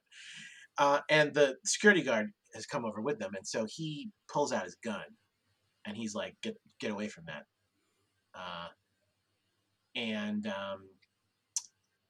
He's freaking out. The security guard. He is ready to blow a hole in them. Don't push me because I'm close to the edge. This is where you think I am pro killing, because the world would be better off, and the whole movie would probably, well, who knows? It's still going to go badly. They want to make everybody kill each other, but like, it's like, oh man, I wish it could have gone a different type of yeah. It would have been nice for him to, but he doesn't, because Mike talks him down. Mike's like, hey man. Look, you don't want to do this. And so they're like, great, now we're going to go back to doing the thing that you don't want us to do, and you could go fuck yourselves. And so they start breaking into the armory again, and then all of a sudden the gunshots happen, and Mike has taken the gun and shot the blowtorch. Now, here's the part where it doesn't stop anything. They seem to apparently are able to open that gun cabinet just fine, no matter what. No. You're misremembering. That's not okay. That's not true. They do not open it. This stops it. The blowtorch. Oh yes, I remember now what happened. The part that I'm shocked about is that he shot a gun at. I don't know what makes a blowtorch run, but I would assume it blows up. Here's a secret. Let me tell you a secret, Jordan. Yeah. Did you know that when you shoot something, it doesn't automatically set it on fire? Sure, but did you know that? Pressurized gas can. Yeah, the gas will leak out. Isn't there going to be a spark from the metal on metal? That's not how that works. Okay, well, good. Well, then this movie is better. I mean, like this movie actually apparently functions more like real life than a movie, because if it was a movie, in any other movie, a tank would have immediately blown up. Absolutely. Yeah, exactly. Or a video game, because Yeah, that's very helpful. exactly. Like, shoot it, boom. But, you know, exactly. Immediately blows up. Right. But it's not exactly how things work. Okay. So this stops them, and Mike is just like, well, all right then, and he walks away, and they get to go. And this also, And Mike gets to feel a little like a badass, but also like everybody else is like, you've made like an enemy now out of like the fucking special forces guy, because this is what we learned earlier: is that Barry, the COO, is and actually and Wendell are both like special forces dudes trained to kill, and now apparently running these sort of have cushy office jobs. For a non-profit. All right. I guess the non-profit thing blows me away, because like on some level it's like, oh, this is like a, in addition to just being like generally what people are like, it's also like, oh, it's also corporate world. But then it's like, oh, by the way, it's a non-profit, and that just throws me for a loop every time I think about it. Also that that these special forces people are like, we're going to join this non-profit, and I. Well, but maybe I can see if they're in a place where there are a lot of kidnappings, they may actually want somebody with security or military experience to go work in these places. Anyway, but so group goes up. They're like, all right, so gun cabinet notwithstanding, they like decide to go up to the roof to go hang up these banners, which goes poorly. Yes. They immediately get shot at by the security guards when they start to hang those banners. Yeah. They are firing automatic weapons at them. So, but Mike really tries. Yeah, he's really trying multiple times, and so much so that the voice has to come back on the radio and be like, "Do not fucking hang a thing off of the building. Here's one more rule. I forgot about the rule about hanging things off the roof. Don't hang any messages. If you try, we'll blow you up." And here's the thing. He then tries again anyway, and the other people have to wrestle him to the ground to get him to stop. Mike really cares about not killing people. Yeah. I mean, and he's hopeful that maybe if I can just make this happen, even if they blow my head up, I can that maybe it'll help people. Yeah.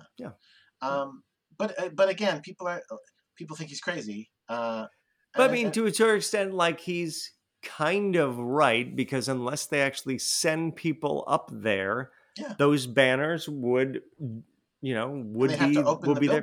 Exactly. They would have to actually get up there personally to go get them. And so without that, I mean, he's right. Like if he actually managed to hang the banners, maybe something would happen. Although the argument against the whole plan in the first place was this is in the middle of nowhere. Cars which they do down this road. Yes, so it was a long shot anyway. But the cows would know. So again, that's done with. Everybody's kind of going back down the stairs from the roof, and as they come down the stairs from the roof, Mike gets hit in the face with a fire extinguisher or something, knocked out by Barry.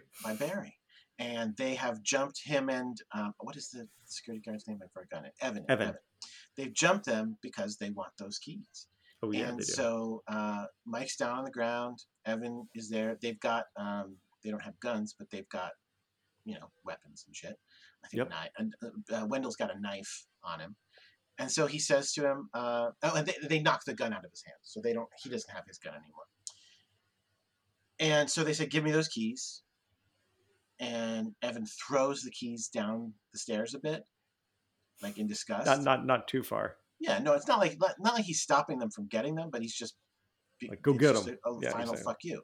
And I say final because Wendell, even though they did it, he's got the keys. They don't need to kill him. He just stabs him in the gut, and everybody's like, as it turns out, dude, all of the subtle characterization they've been giving Wendell pays off here, and we're like, oh wait, he's a bad guy. Turns out he's a bad guy. Turns out he's a bad guy. The shocking reveal. This is it. Yep. And he is stabbed. He is dead. He's dead. He doesn't die. But I liked Evan. He was pretty good. He was a good dude. Yep. So they take those keys. That's how they get into the armory. They That's take right. Straight downstairs, and they unlock it. They unpack all the guns. They say something about like there's too many guns here. That they believe, and I think they're probably right, that these guns were actually put there by whoever's doing this to them. Right. And what he actually says is they were put here by him, and they go, who? And he goes, our new god. New god. Ridiculous. Which I will say, though, I think they cast the voice of the announcements really well. I think it's a good creepy voice. But was the voice actually the character they called the voice? I believe so. It didn't sound like him. Really? Okay. I can't swear that, but I enjoyed the edge and the crackle and the timbre of that voice. It's a good voice. So what comes next? Well, but here we go. Barry has a plan, right? Yeah. Barry's like, look, we have the guns. We are now going to do what needs to be done. We are now going to make sure that we bring our kill total up to 30, right? And so he gathers everybody in the lobby, and he pulls aside those with children, and he pulls aside the 60 and overs, which, sure, I thought for sure he was like when he pulled the 60 and over, I was like, oh, he's going to kill the 60 and overs because they don't have much time left. And I was like, wait, but he pulled the children. Is he going to specifically kill the people with children too? No. I understood what's happening. I figured that out eventually, right? They went different walls. Exactly. And then he starts selecting people. Yeah, because you I mean, it was the beautiful moment of frustration where he pulls out the 60s and then he's like, that's not enough. That's like 7 people. It's not enough over 60s. We are ageist in our hiring practices, and it finally comes around to bite us. Oh God. Yeah, and then he starts doing a selecting thing, which is this very.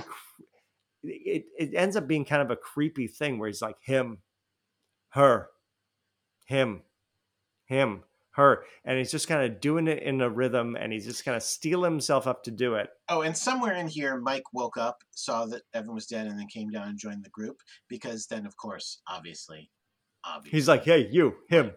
Yeah. Is on the list. So, and I forgot, I think it was in the first scene where they're arguing it, not this scene, but in the first scene, another thing we didn't mention was Mike's, in addition to arguing like this isn't something we should do because it's the wrong thing to do, he also goes, there's also, I forget how he puts it. I don't think he says there's a practical argument, and they're like, what? And he goes, that they're not going to stop. They're not going to go, congratulations, you killed 30 people, the rest of you are free to go. It's like, they're not going to let any of us live. Yeah. Are you kidding me? Like, what? Like, why should we do anything that they say? They're going to kill us. And which is probably the most compelling argument. Like, why? Really, why do any of this stuff? Yeah. They have not. I mean, even if by the end of it, like, spoiler, by the end of it, there is a one person will win situation that they. But that's not guaranteed. But they haven't said that yet. Yeah, exactly. No, nobody knows that, right? At the beginning, your assumption should be you will all die. Yes, right? Absolutely. If somebody has complete control over you. Because there's just no way that you are going to be in a giant group that murders 30 people at the command, and then they'll go, great, be on your way. No one needs to know. Yep.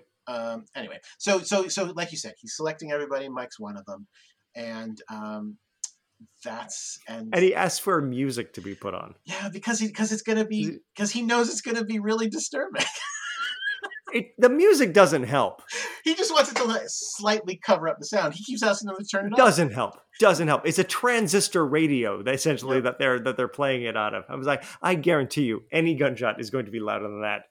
And this is Hotel California. This is the first. No, this is California Dreaming. Oh, that's what I meant. Sorry, I got California confused. Yeah.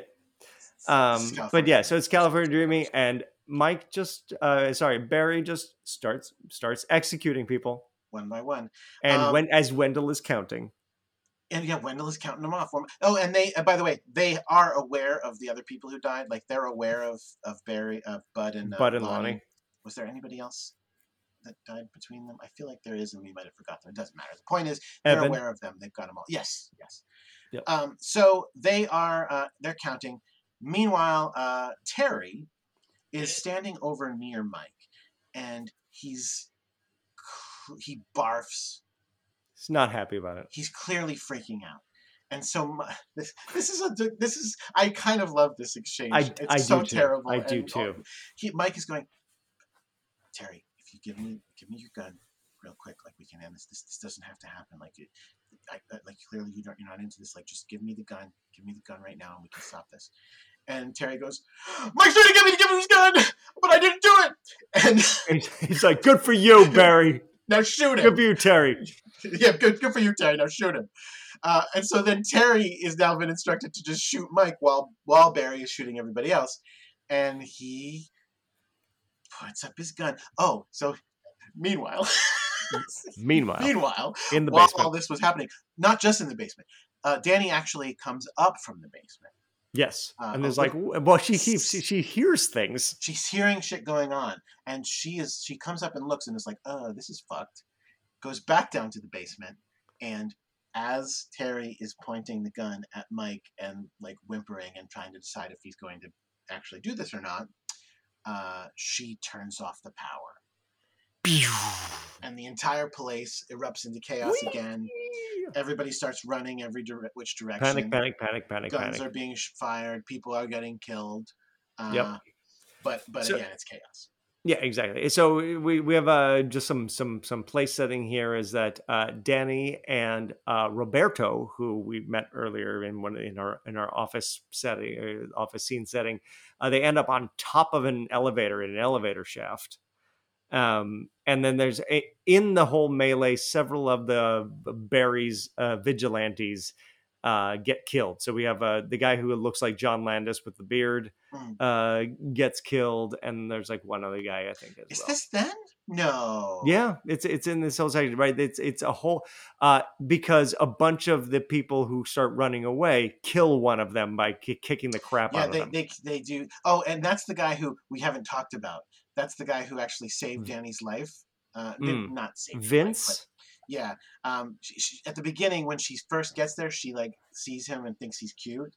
And there's a little like batting of eyes back at each other. And so then when he is rounding up everyone to put them in the lobby so that they can choose who the 30 people are who are going to kill, he sort of walks past her and lets her stay. Yeah. But then he gets kicked to death, and it's fine because he's a piece of shit. Fine.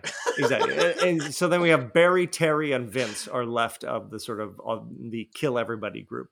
Wait, which one is Vince? Vince is the guy who he just has like he has a gray goatee. He may have been the HR guy. I'm not sure if that's true. Oh, yeah. Vince. Sorry. Vince is not part of Barry and Terry's crew. Maybe not. Maybe it's another guy. It's another guy that looks like that. Then no. Vince is alive. Vince is the one who. Listen, don't worry about it. It doesn't matter. Yeah. It really doesn't. And Wendell also is. Yeah, exactly. He's the other one from. So, but after all that, there's an announcement, which is you have killed 29 people, which is especially shitty. Because they like Barry is particularly like deflated because he really tried super hard to get to 30 and was not able to do it. But now they have 2 minutes. They have 2 minutes to kill one more person, or they're gonna start blowing up heads. And there's a scene where it's like Leandra has run off and has sort of like hid in one of the little office areas. Yep. And she has an encounter with Barry. Yeah, because Terry. Even before the announcement, Barry told Terry and Wendell and whoever else was left, just kill everyone you see. Right. Just kill everyone you see. That's the only way this is going to work. Right, exactly. So that's why Terry is just stalking around. Yeah, exactly. But Leandra is sort of, she very resourcefully takes one of those paper cutters that you had in like your first grade classroom or whatever and dismantles it and turns that into a machete. So they're not sharp. What's that? When they would be if you got one in the face. Because metal to your face is bad, but they're not. Those paper cutters are not honed. It's just that there are two metal surfaces that are grinding together that cuts. They're not like anyway. Whatever, Jordan, you and me in the desert, paper cutter fight. Right now. Let's find out. Let's find a hard pass. Okay. So she uses that. But she attacks him, but he then turns into a blubbery little mess. He's like, don't kill me. And she doesn't. She stops. And then the 2 minutes run out. 2 minutes are up. And now we get a whole bunch of people whose head blows up. They're like, "Oh, sorry, 31 didn't more do it. people need to die. Need 31 to do one more people." And guess who the first one is? Guess who the first person whose head blows up is? Who is it? I do not recall. Terry. Oh, of course it's Terry. Of course it's Terry. Poor Terry. You spared him, and then we're gonna rub it in by blowing him up first. And then there's some sort of classical music that I will not be able to place with words, but it's like da da da dum, da da da dum, and heads blow up left and right. Anybody notable? Let's see. We got the older woman office worker, Peggy, because Mike had spent some time in the chaos saving her. Him and Leandra got separated like right at the beginning, so he's not with her, but he ends up latching on to Peggy and saving her from it and leading her away. And of course, then she blows up in his face. Yep. And then Sean Gunn is watching an entire like cafeteria of people blow up in front of him. Oh, right, because you skipped his other theory.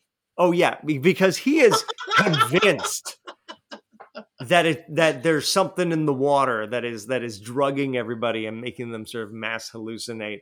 Which there is a lot of emphasis on the drinking water in this movie that is not necessarily paid off. Like when we see Leandra in the very first introduction scene, we're in the car. Her car is full of water bottles from Belko. Huh. It is like her entire passenger seat floor is just covered in water bottles. I didn't remember. Anyway, but like, yeah, Sean Gunn has been running around and like ripping off the water coolers and just throwing them. You're like, it's in the water, and they're just like running through like an agent of chaos. Was it his buddy who goes, "It's gonna get moldy"? Yeah, it's gonna get moldy. It's very funny. Yeah, but he's watching this being like, it's all in my mind, man. It's all in my mind. And then the very last one is that the nerdy kid Keith in the glasses, and he goes, oh, it stopped, and then his head blows up. Yep. And then that's it. So but it's announcement time again. Yes, it's announcement time again. This time they say there's 16 people left at that point? No. Yes. Let's see here. Yeah, it basically. I'm not sure if they say 16. Because it was 76, and then it went down by 60. So there are 16 people left, and they say, "Great."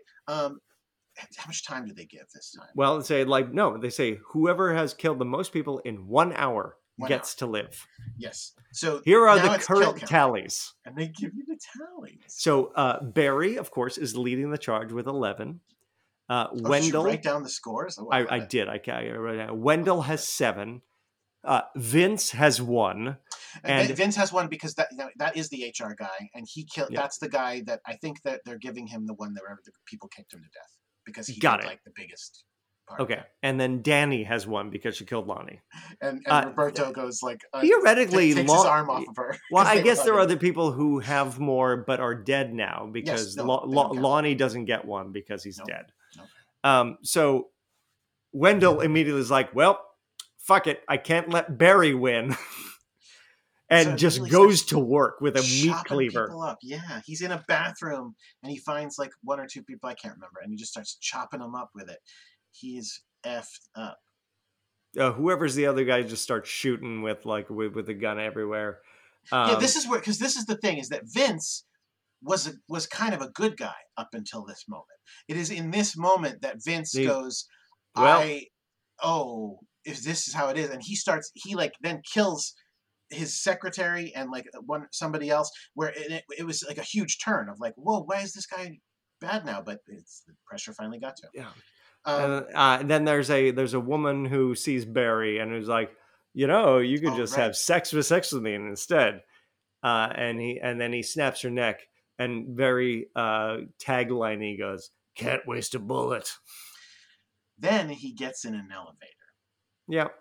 And the elevator he gets in, the elevator he calls to the floor to get in, is the elevator that Danny and Roberto are on top of. And so he gets in and he starts riding it up for some reason.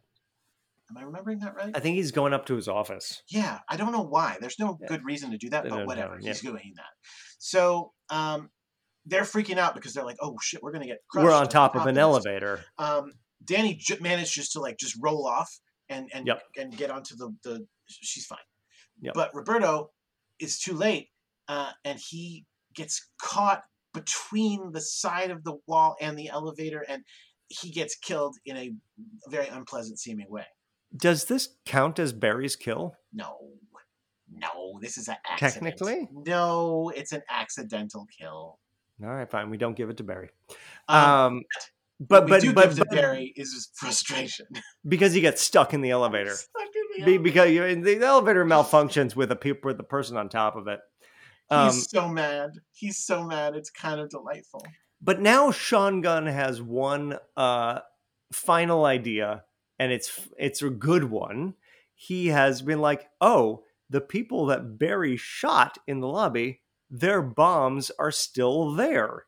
They're in their heads. They're unexploded. We could fish out the bombs and use them to blow up the door, man.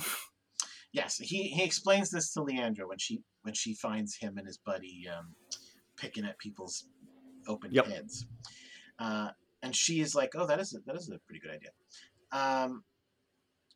But then why do they? Well, so Leandra then she's down there in the lobby because she wants to get on the intercom because she wants to find Mike, and so she's like, Mike, look, could you come down and find me? I really would like you to come down and find me, which sounds like a trick, honestly. Like if I heard that over the intercom, I'd be like, fuck, somebody's trying to kill me. No, she just misses him. Yeah, exactly. But Leandra then like walks in and she has a big confrontation with Wendell. Yes, because Wendell has. We're now in the big like. Yeah, this is people are fighting and there's shit going on time. There's very few people left at this Yep. point. Wendell there was a dude who hid in a freezer. Yeah, little Wendell bearded dude. Found him and dragged him out and has killed him. And she's like, "That was your friend." He's like, yeah. He's like, I gotta catch up to Barry. Yeah, can't let Barry win. So he's got his gun. And she's got an axe. No, actually, hold on. She's got a gun first. I'm not sure this really matters too much. No, it does because I think she shoots at him, and then she gets Sean Gunn and his buddy to help. He gets shot. She's shooting at her, and they get behind a table, and they push the table. They use the table as a shield. It's not a great shield. And they sort of just push it against him and get up to it, and they sort of pin him underneath it. But Sean Gunn and his buddy both die before this happens. So it ends up with just her on top of the table. Exactly. And she axes Wendell in the face. Very, very harshly. Yes. Very, very, very harshly. This is one of those, like, you see Wendell's face cave in like one of those like 2-frame shots that is supposed to like sort of flash in your mind and go, oh, there goes Wendell's face, and it's fine because Wendell is a dickweed. Yeah. We forgot about the part where she calls him a pervert, and he's like, "Don't call me a pervert." That is thou dost protest too much. So yeah, that was a kill there. Well, so here's where like I'm gonna just note that now Leandra has a kill to her name, because Mike and Leandra reunite, right? So and some people die before that. There's actually more because again, there's a handful of people. So we mentioned Vince. Vince starts making Molotov cocktails and he's throwing those around the lobby. Lobby's on fire. Mike had saved again. He's not, but is working with and trying to help this I think cleaning lady. Mm-hmm. And but Vince gets her with one of these. She catches on fire, burns to death. And then Barry kills. Barry kills Vince, and Mike and Leandra run away while Barry is shooting at them. And then we get the moment that seems to upset people the most of this entire film. The moment that make people the most angry of the entire film. Oh, yeah? Yeah. I'm kind of surprised you didn't have the same reaction because I feel like everybody gets really unhappy about that this happens, which is that Danny, having gets out of the elevator shaft and for some reason and immediately gets like plugged by Barry. Yeah, I'm just going to ride the elevator down to the lobby. Why would she do that? I don't know, but she does, and it's literally ding, doors open, shot in the head. She's dead. Right, and she's out of it. So at this point, I think at that moment, that's the whole. Now we're down to the 3. Now this is the part you See, don't. okay, and here's where I thought this was going to be. I thought it was going to be that because I don't think Mike has killed anybody up until this point. Barry has killed a lot of people. Leandra has killed one person. Yeah. And I thought it was going to be that somehow Barry would die, and then it would be down to Mike and Leandra, and then the time would be up, and it'd be like, Leandra, you win, and then Mike's head would blow up. That's where I thought this was going to go. In my mind, I was like, oh, that's why she killed Wendell. No, she killed him because he was a piece of shit. Yes, and he was I understand that, and it's like motivated, but I thought that was going to be that. I was like, that's why I thought I was like seeing around that corner. It turns out, no, not at all. No, in fact, they hide in a closet, and you discover that she actually had already been shot. Yes, Barry, when he was shooting at her, did get her, and she's bleeding out pretty badly. Yep. And she tells him that she loves him. This is the Shmi Skywalker, Anakin Skywalker, Tusken Raider scene. And then she dies. I love you. And then, like, her head falls backwards, and she dies. And so Mike is still hiding, and Barry comes stalking around. And then, like, yeah, I'll be honest with you. This next scene, this part here, there's no twist to it. Barry comes out. He wants to kill Mike. Mike is really, really mad because Barry killed his girlfriend, and right. But that's the only thing that Barry has done. Well, but that's what pushed him over the edge. Oh, that's true.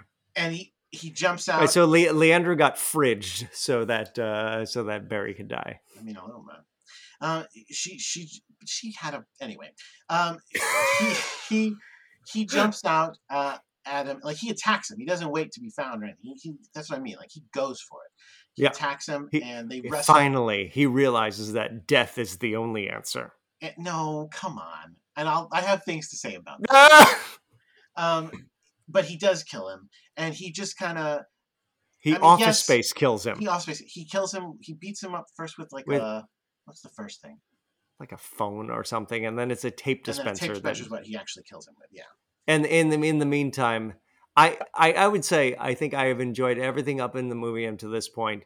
I think this is well shot. I think this looks great. I think this is on the nose and kind of dumb. There's no twist to this part. Right, exactly. It's very, very straight ahead in a movie that I think otherwise has been really, really clever. But there is a informational video about Belko that is playing, it's fun. Also a little on the nose, right? It's like allowing you to become master of your universe or something like that. It's something very much like telling you that you are claiming your power just as he kills Barry with the tape dispenser. And there's some nice shots here. There's blood dripping off this tape dispenser in slow motion. It's enjoyable. But I would say this is very much like we're showing you exactly what we're saying. Oh, we missed a thing, and I'm going to I mean, listen, if anybody is really listening to this instead of watching the movie, that's very silly of you, and we're not as good as the movie people are. Like you should. I mean, we're the audiobook version of the movie. Well, because here's the thing: we forgot a key thing, and now I'm going to tell it. And because I had to call it out special, it's going to give it all away. What is it? When he gets down there, she does tell him, Sean Gunn had dug all these bombs out from the dead people, and then he goes, oh yeah, and he takes them and he puts them in his pocket. I'm telling that for no reason. It's totally irrelevant. You can forget it now. Anyway, so he kills Barry, and then an announcement comes on and goes, congratulations, Mr. Milch, you've won. And the front gate opens up, and the purge is over. A couple of the bad guys, the security guys come in. They literally he's stumbling and like falling all over them, and they have to like keep like picking him up and like dragging him because he's like so out of it from it. And they drag him into that hangar, and in the hangar is very weirdly, the guy who's been talking on the thing, whose face is all scarred. This is the bad makeup. This is the one where you're like, oh, look, I can see your makeup, sir. Yeah, okay, I can see that. It's also for like no reason. Like, why did they do it? And I don't know. Like, what are you supposed to get He's from that? now extra creepy. Is he? Okay, sure.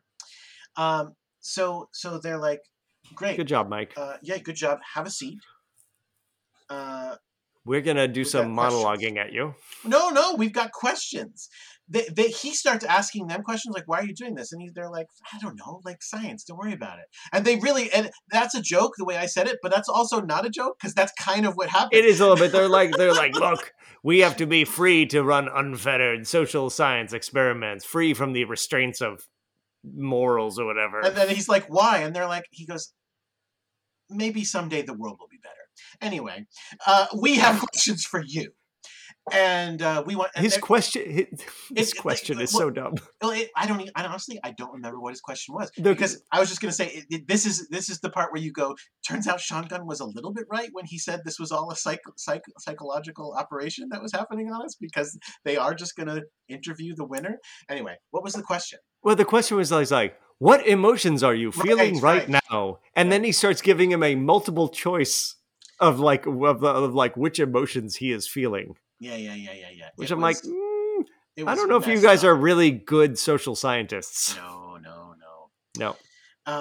And this is when he then does do the turn, which is he says something like, he asks another question, and I forget what it is, but he pivots to, you've been watching us this whole time. I think that might even be the question. You've been watching me the whole time. And they're like, we're asking you the questions. And he was like, but if you're watching the whole time, you saw me take the bombs. And they're like, where are the bombs now? And he's like, all over all of you. And then we get a little flashback cut of when he was stumbling with the guards and when he was stumbling into the guy that he's like planting the little bombs all over the persons. And they're like, what? And then he jumps up. Oh, here's another thing we didn't describe. The big board. Oh, yeah. They have a big board with everybody's name on it and little switches next to him and the switch that they flip to blow him up. Yeah, you can flip it down. And so he like leaps up the board and just starts flipping all the switches. I was waiting for it. I was about to say, I was waiting for him to flip his own switch and go. They do specifically show him like whoa, ooh, not that one. And he flips them all, and they all start exploding. It doesn't kill them because it's just placed on them, but it fucks them up enough that he can grab one of their guns, and then he blows the shit out of the security people with the machine gun, and then he goes to the voice guy, and the voice guy goes, "Hey, buddy, your whole thing is you don't like killing people," and he's like, "Life is sacred." Yeah. He's like, this is sacred. Pop, pop, pop, pop, pop. He doesn't say this is sacred. No, but it would be so cool if he did that. And then comes the ending button, which I don't love. It's very Cabin in the Woods. Yeah, it's very much like, yeah, sure, of course that's the button. And so, which is that he stumbles out into the daylight and. Like, I don't even remember. Does he collapse or does he just stand there? He's just sort of standing there, whatever. And the camera pulls out. And now we see that it's his face on like a little screen. And it's an entire grid of other people also simultaneously stumbling out of buildings or shooting themselves in the head. Final one. Yeah, exactly. So apparently they are running 800 experiments all at the same time. And then it says like end of phase 1. Begin of phase 2. Stage 2, yeah. Now listen, I'm not gonna lie. I love this movie. I wouldn't kill. What? I wouldn't kill. I would be extremely thrilled. Wait, I have a social experiment for you. I know you do. I would love for there to be a sequel. That said, like it's a little bit of a cheesy little. Yeah. We ran a zillion of these. Really, like I mean, sure, fine. I mean, I think right. What would you rather have? And he sort of stumbles out and then has to like. The corn cob guy comes and like picks him up in his pickup truck and drives off. I don't know if we're workshopping new endings. Like, here's a fun one. He stumbles out and he's fucked up, and then another thing comes along. They go like, "Hey, that was fun. Congratulations! Like your private jet is waiting for you now. Like we've got like $1 billion to give to you because you won, or something stupid like that." Listen, fun. Like that'd be weird and fun. No, that'd be good. Or that he's like he looks around at all the dead bodies around him, and he's like, and then he takes the place of the guy running the experiment. He's like, I'm going to run the next experiment. I've decided that I love social science. Someday the world will be better. Yeah. So here's the thing. I will make it better. I want to say two. I have two things I want to say about the ending. First one, the easy one, which is when we watched Battle Royale, I know I talked a lot about how I didn't think the ending was clever enough, and I thought the Hunger Games ending was more clever. I think this one as well.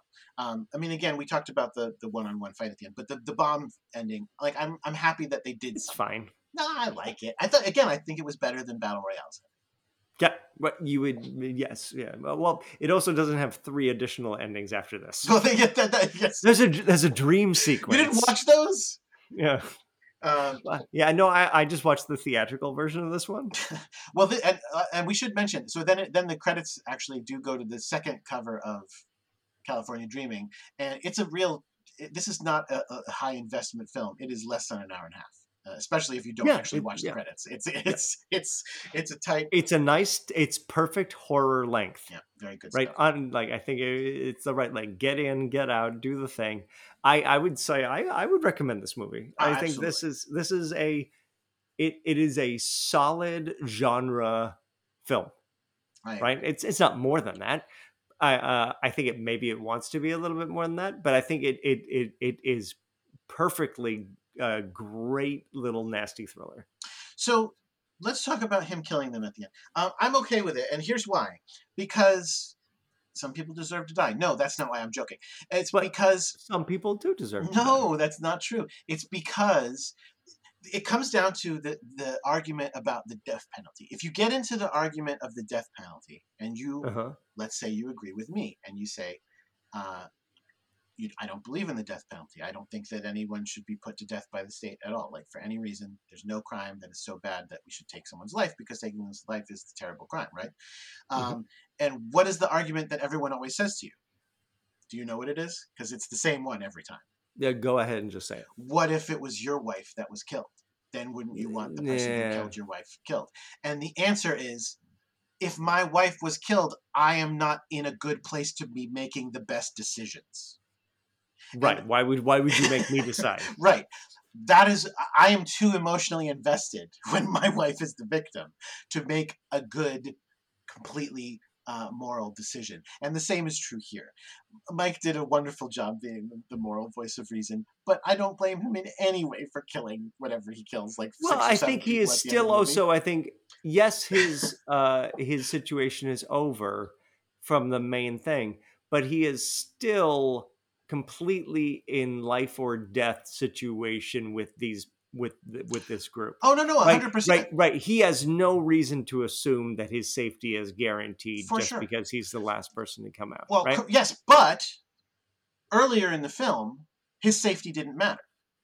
Earlier in the film, it was more important that he not kill someone than that he lived. And in this moment, that is no longer the case. I'm okay with that, because it's like, yes, he's not perfect. Like, that's, in general, movies are much more okay with you dispensing personal justice, right? I mean, in general, movies tend to justify murder all the time. But I don't think that he was. See, now this is a toughie. Hold on a second. Okay, all right. Because in the early discussion, when they're deciding should we even discuss killing 30 people? Should we kill 30 people? And he's like, no, of course not. No. Obviously, I'm with the no, of course not, no, right? Like, all the reasons. But one of them being like, because these people are going to do something terrible doesn't mean we should do something terrible. Like, it's not going to be me who murders the people, and it's not going to be me who's responsible for the 60 people if I don't murder the people. It's all of it is these people. Yes. Yeah. Either way, it's them. They're the ones who've orchestrated this situation. All the deaths are on them. Honestly, even if I killed 30 people, it's on them. But I'm not going to do that, because why would I do that? That's terrible, right? Right. I do not accept the framing of the situation. But at the same time, so I want to say it should be exactly the same at the end. But it's not, is it? It's not when you're sitting in front of the guy who ran the experiment and going, well, one of us is going to die, it doesn't feel as moral to say, well, just allow yourself to die, because it's wrong to kill the people who've done the bad That thing. is it. I guess we're talking about killing innocent people versus killing bad It's people. strictly self-defense at that point, right? I mean, right? If I were Mike, I don't think I would believe for 1 second that because I won, I am safe. Yeah. Right? And you would still have every moral imperative to defend yourself against people who are absolutely interested in or uninterested in whether or not you live or die, and possibly interested in your death. Yeah.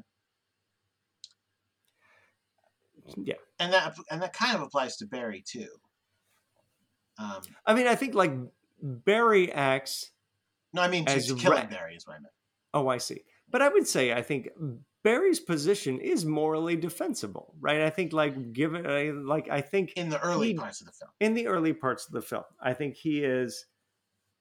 At the end, he's basically like, "Look, I'm just going to kill everybody who gets in my way, and I'm going to make sure that I am the number one killer in this house." You know what? But see, this is where I think that the whole turning up the heat thing metaphor I did at the beginning makes sense, because as I think about it, I'm not sure that that's true. We say that his position is more morally defensible at the beginning, but at the core of his quote unquote morally defensible argument is just the selfish motivation at the end. Oh, 100%. But he also, I think I recognize that personality type as, well, nobody else is going to do it. So I have to be the one. I'm the only one with the guts to do the hard thing. And I'm the only one with right. It's a very sort of CEO mentality. Yeah.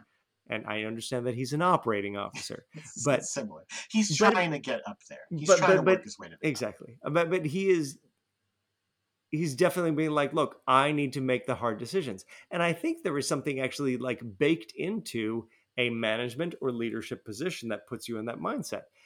Where, I mean, I've been at companies where I know for instance, the chief operating officer is broken up by, I have to fire people who are my friends. I have to let them go. Yeah.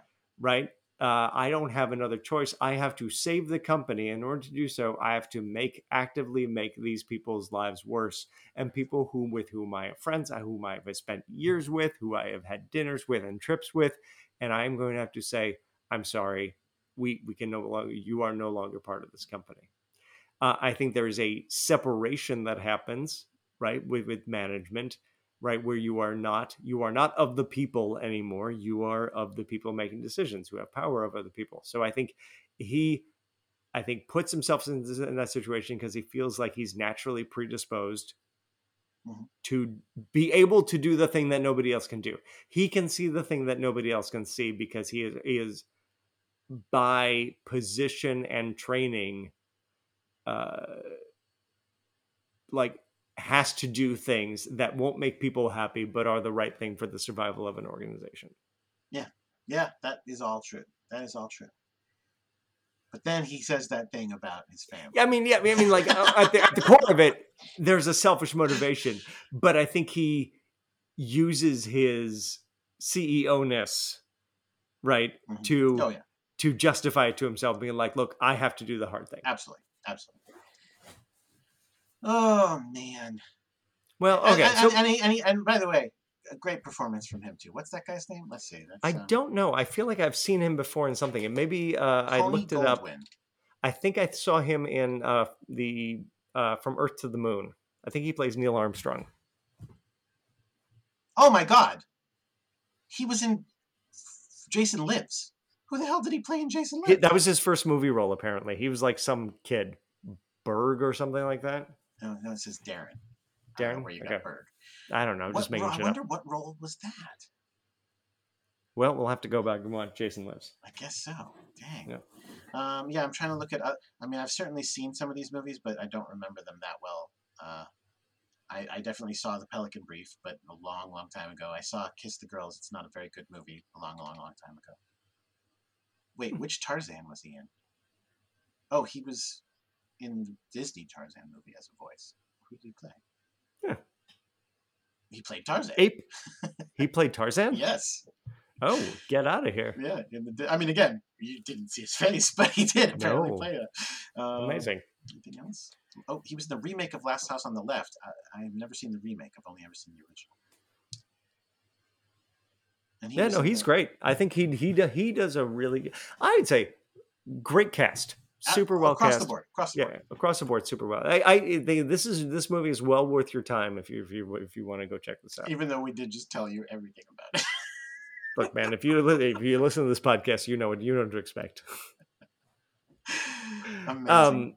No, so thank you, Jordan, for making me watch this. So this is your favorite of the three bonuses that I added? Without a doubt, 100% my favorite of the three bonuses, and maybe my favorite movie in a while. If what I suspect is true about the movies coming up, I have no idea how much I'm going to like any of these. Are you ready to make the announcement?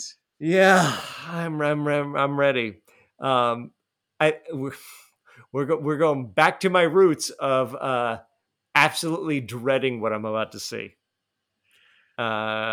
Which is we've decided that the next series after The Purge is going to be, drum roll please, the Saw movies. The Saw movies. We have a new Saw movie coming out, which is very exciting. But in addition to that, there are fucking 9 other Saw movies plus 9. Spiral. No, the Spiral's one of them. Spiral's included in the okay. So we had 9 Saw movies to get through. These are movies 10. that we're going to watch all 10. We're going to watch all 10. Oh my god. These are movies that I have actively avoided. I have absolutely not just I'll get to Paranormal Activity one day. Not like that. It's active avoidance of these films, as I fear that I will find them super unpleasant. Oh man, you should have mentioned you hadn't seen Paranormal Activity. You could have watched those instead. No, thank you. So I've seen all of these other than 10, which I can't wait to see. I'm looking forward to it. And I've seen them all at least, except for Spiral. I've seen them all at least twice. No, Spiral and Jigsaw, the last 2. But all the previous ones I've seen at least twice, if not more. A few of them more. So I'm looking forward to this. This is going to be fun. I do have a request for our audience, though. Oh, okay. I don't have any thoughts right now, particularly, on what we can watch as bonus episodes for movies that are Saw adjacent or inspired by Saw, or that we feel like inspired Saw in good ways. So shoot us your suggestions. What's the email address? It is naturetrailpodcast@gmail.com. I'm pretty sure that's what it is. I hope so. Why don't we double check that? Let's do that. I'm going to look at the email. But yeah, naturetrailpodcast@gmail.com. Email us there and let us know what movies we should watch as part of our bonus at the end of the Saw. You've got a little bit of time because this is the end of this season, and there's 10 Saw films for us to get through. But that said, please. That's so many films. It's a lot. It's so many films. It's not as many as Friday the 13th, right, but it's more than Texas Chainsaw. Correct. And obviously more than The Purge. Yeah, clearly. But I'm excited for it. I'm excited to see what we make of it. Yeah. And I'm excited to hear what you think Saw is about without having seen it on our next episode. God dang it. I mean, this is good because clearly Saw has had an impact, right? Yeah. People enjoy Saw. They've made a lot of them. My wife is excited to watch some of these with me. So which is not always the case. She was like, you are on your own for Texas Chainsaw. She joined for some of Purge, but was just but Saw, she's like, yeah, I'll watch some of those. So it'd be nice to have some companionship, which would be good. As opposed to Texas Chainsaw, which I suffered through on my own in my dark garage. So this would be nice to have a occasional torture friend. Torture friend. Yeah, makes sense. Well, So I will say that I've been having all these warm feelings toward you recently, Jordan. I've been enjoying Battle Royale. I did not enjoy Funny Games. That was a bit of a middle finger. But you're a better person for having seen it. Yeah, exactly. But all my feelings of curdled animosity have returned in anticipation of having to watch Saw. And so for that, Jordan, I wish you a very hearty go to hell.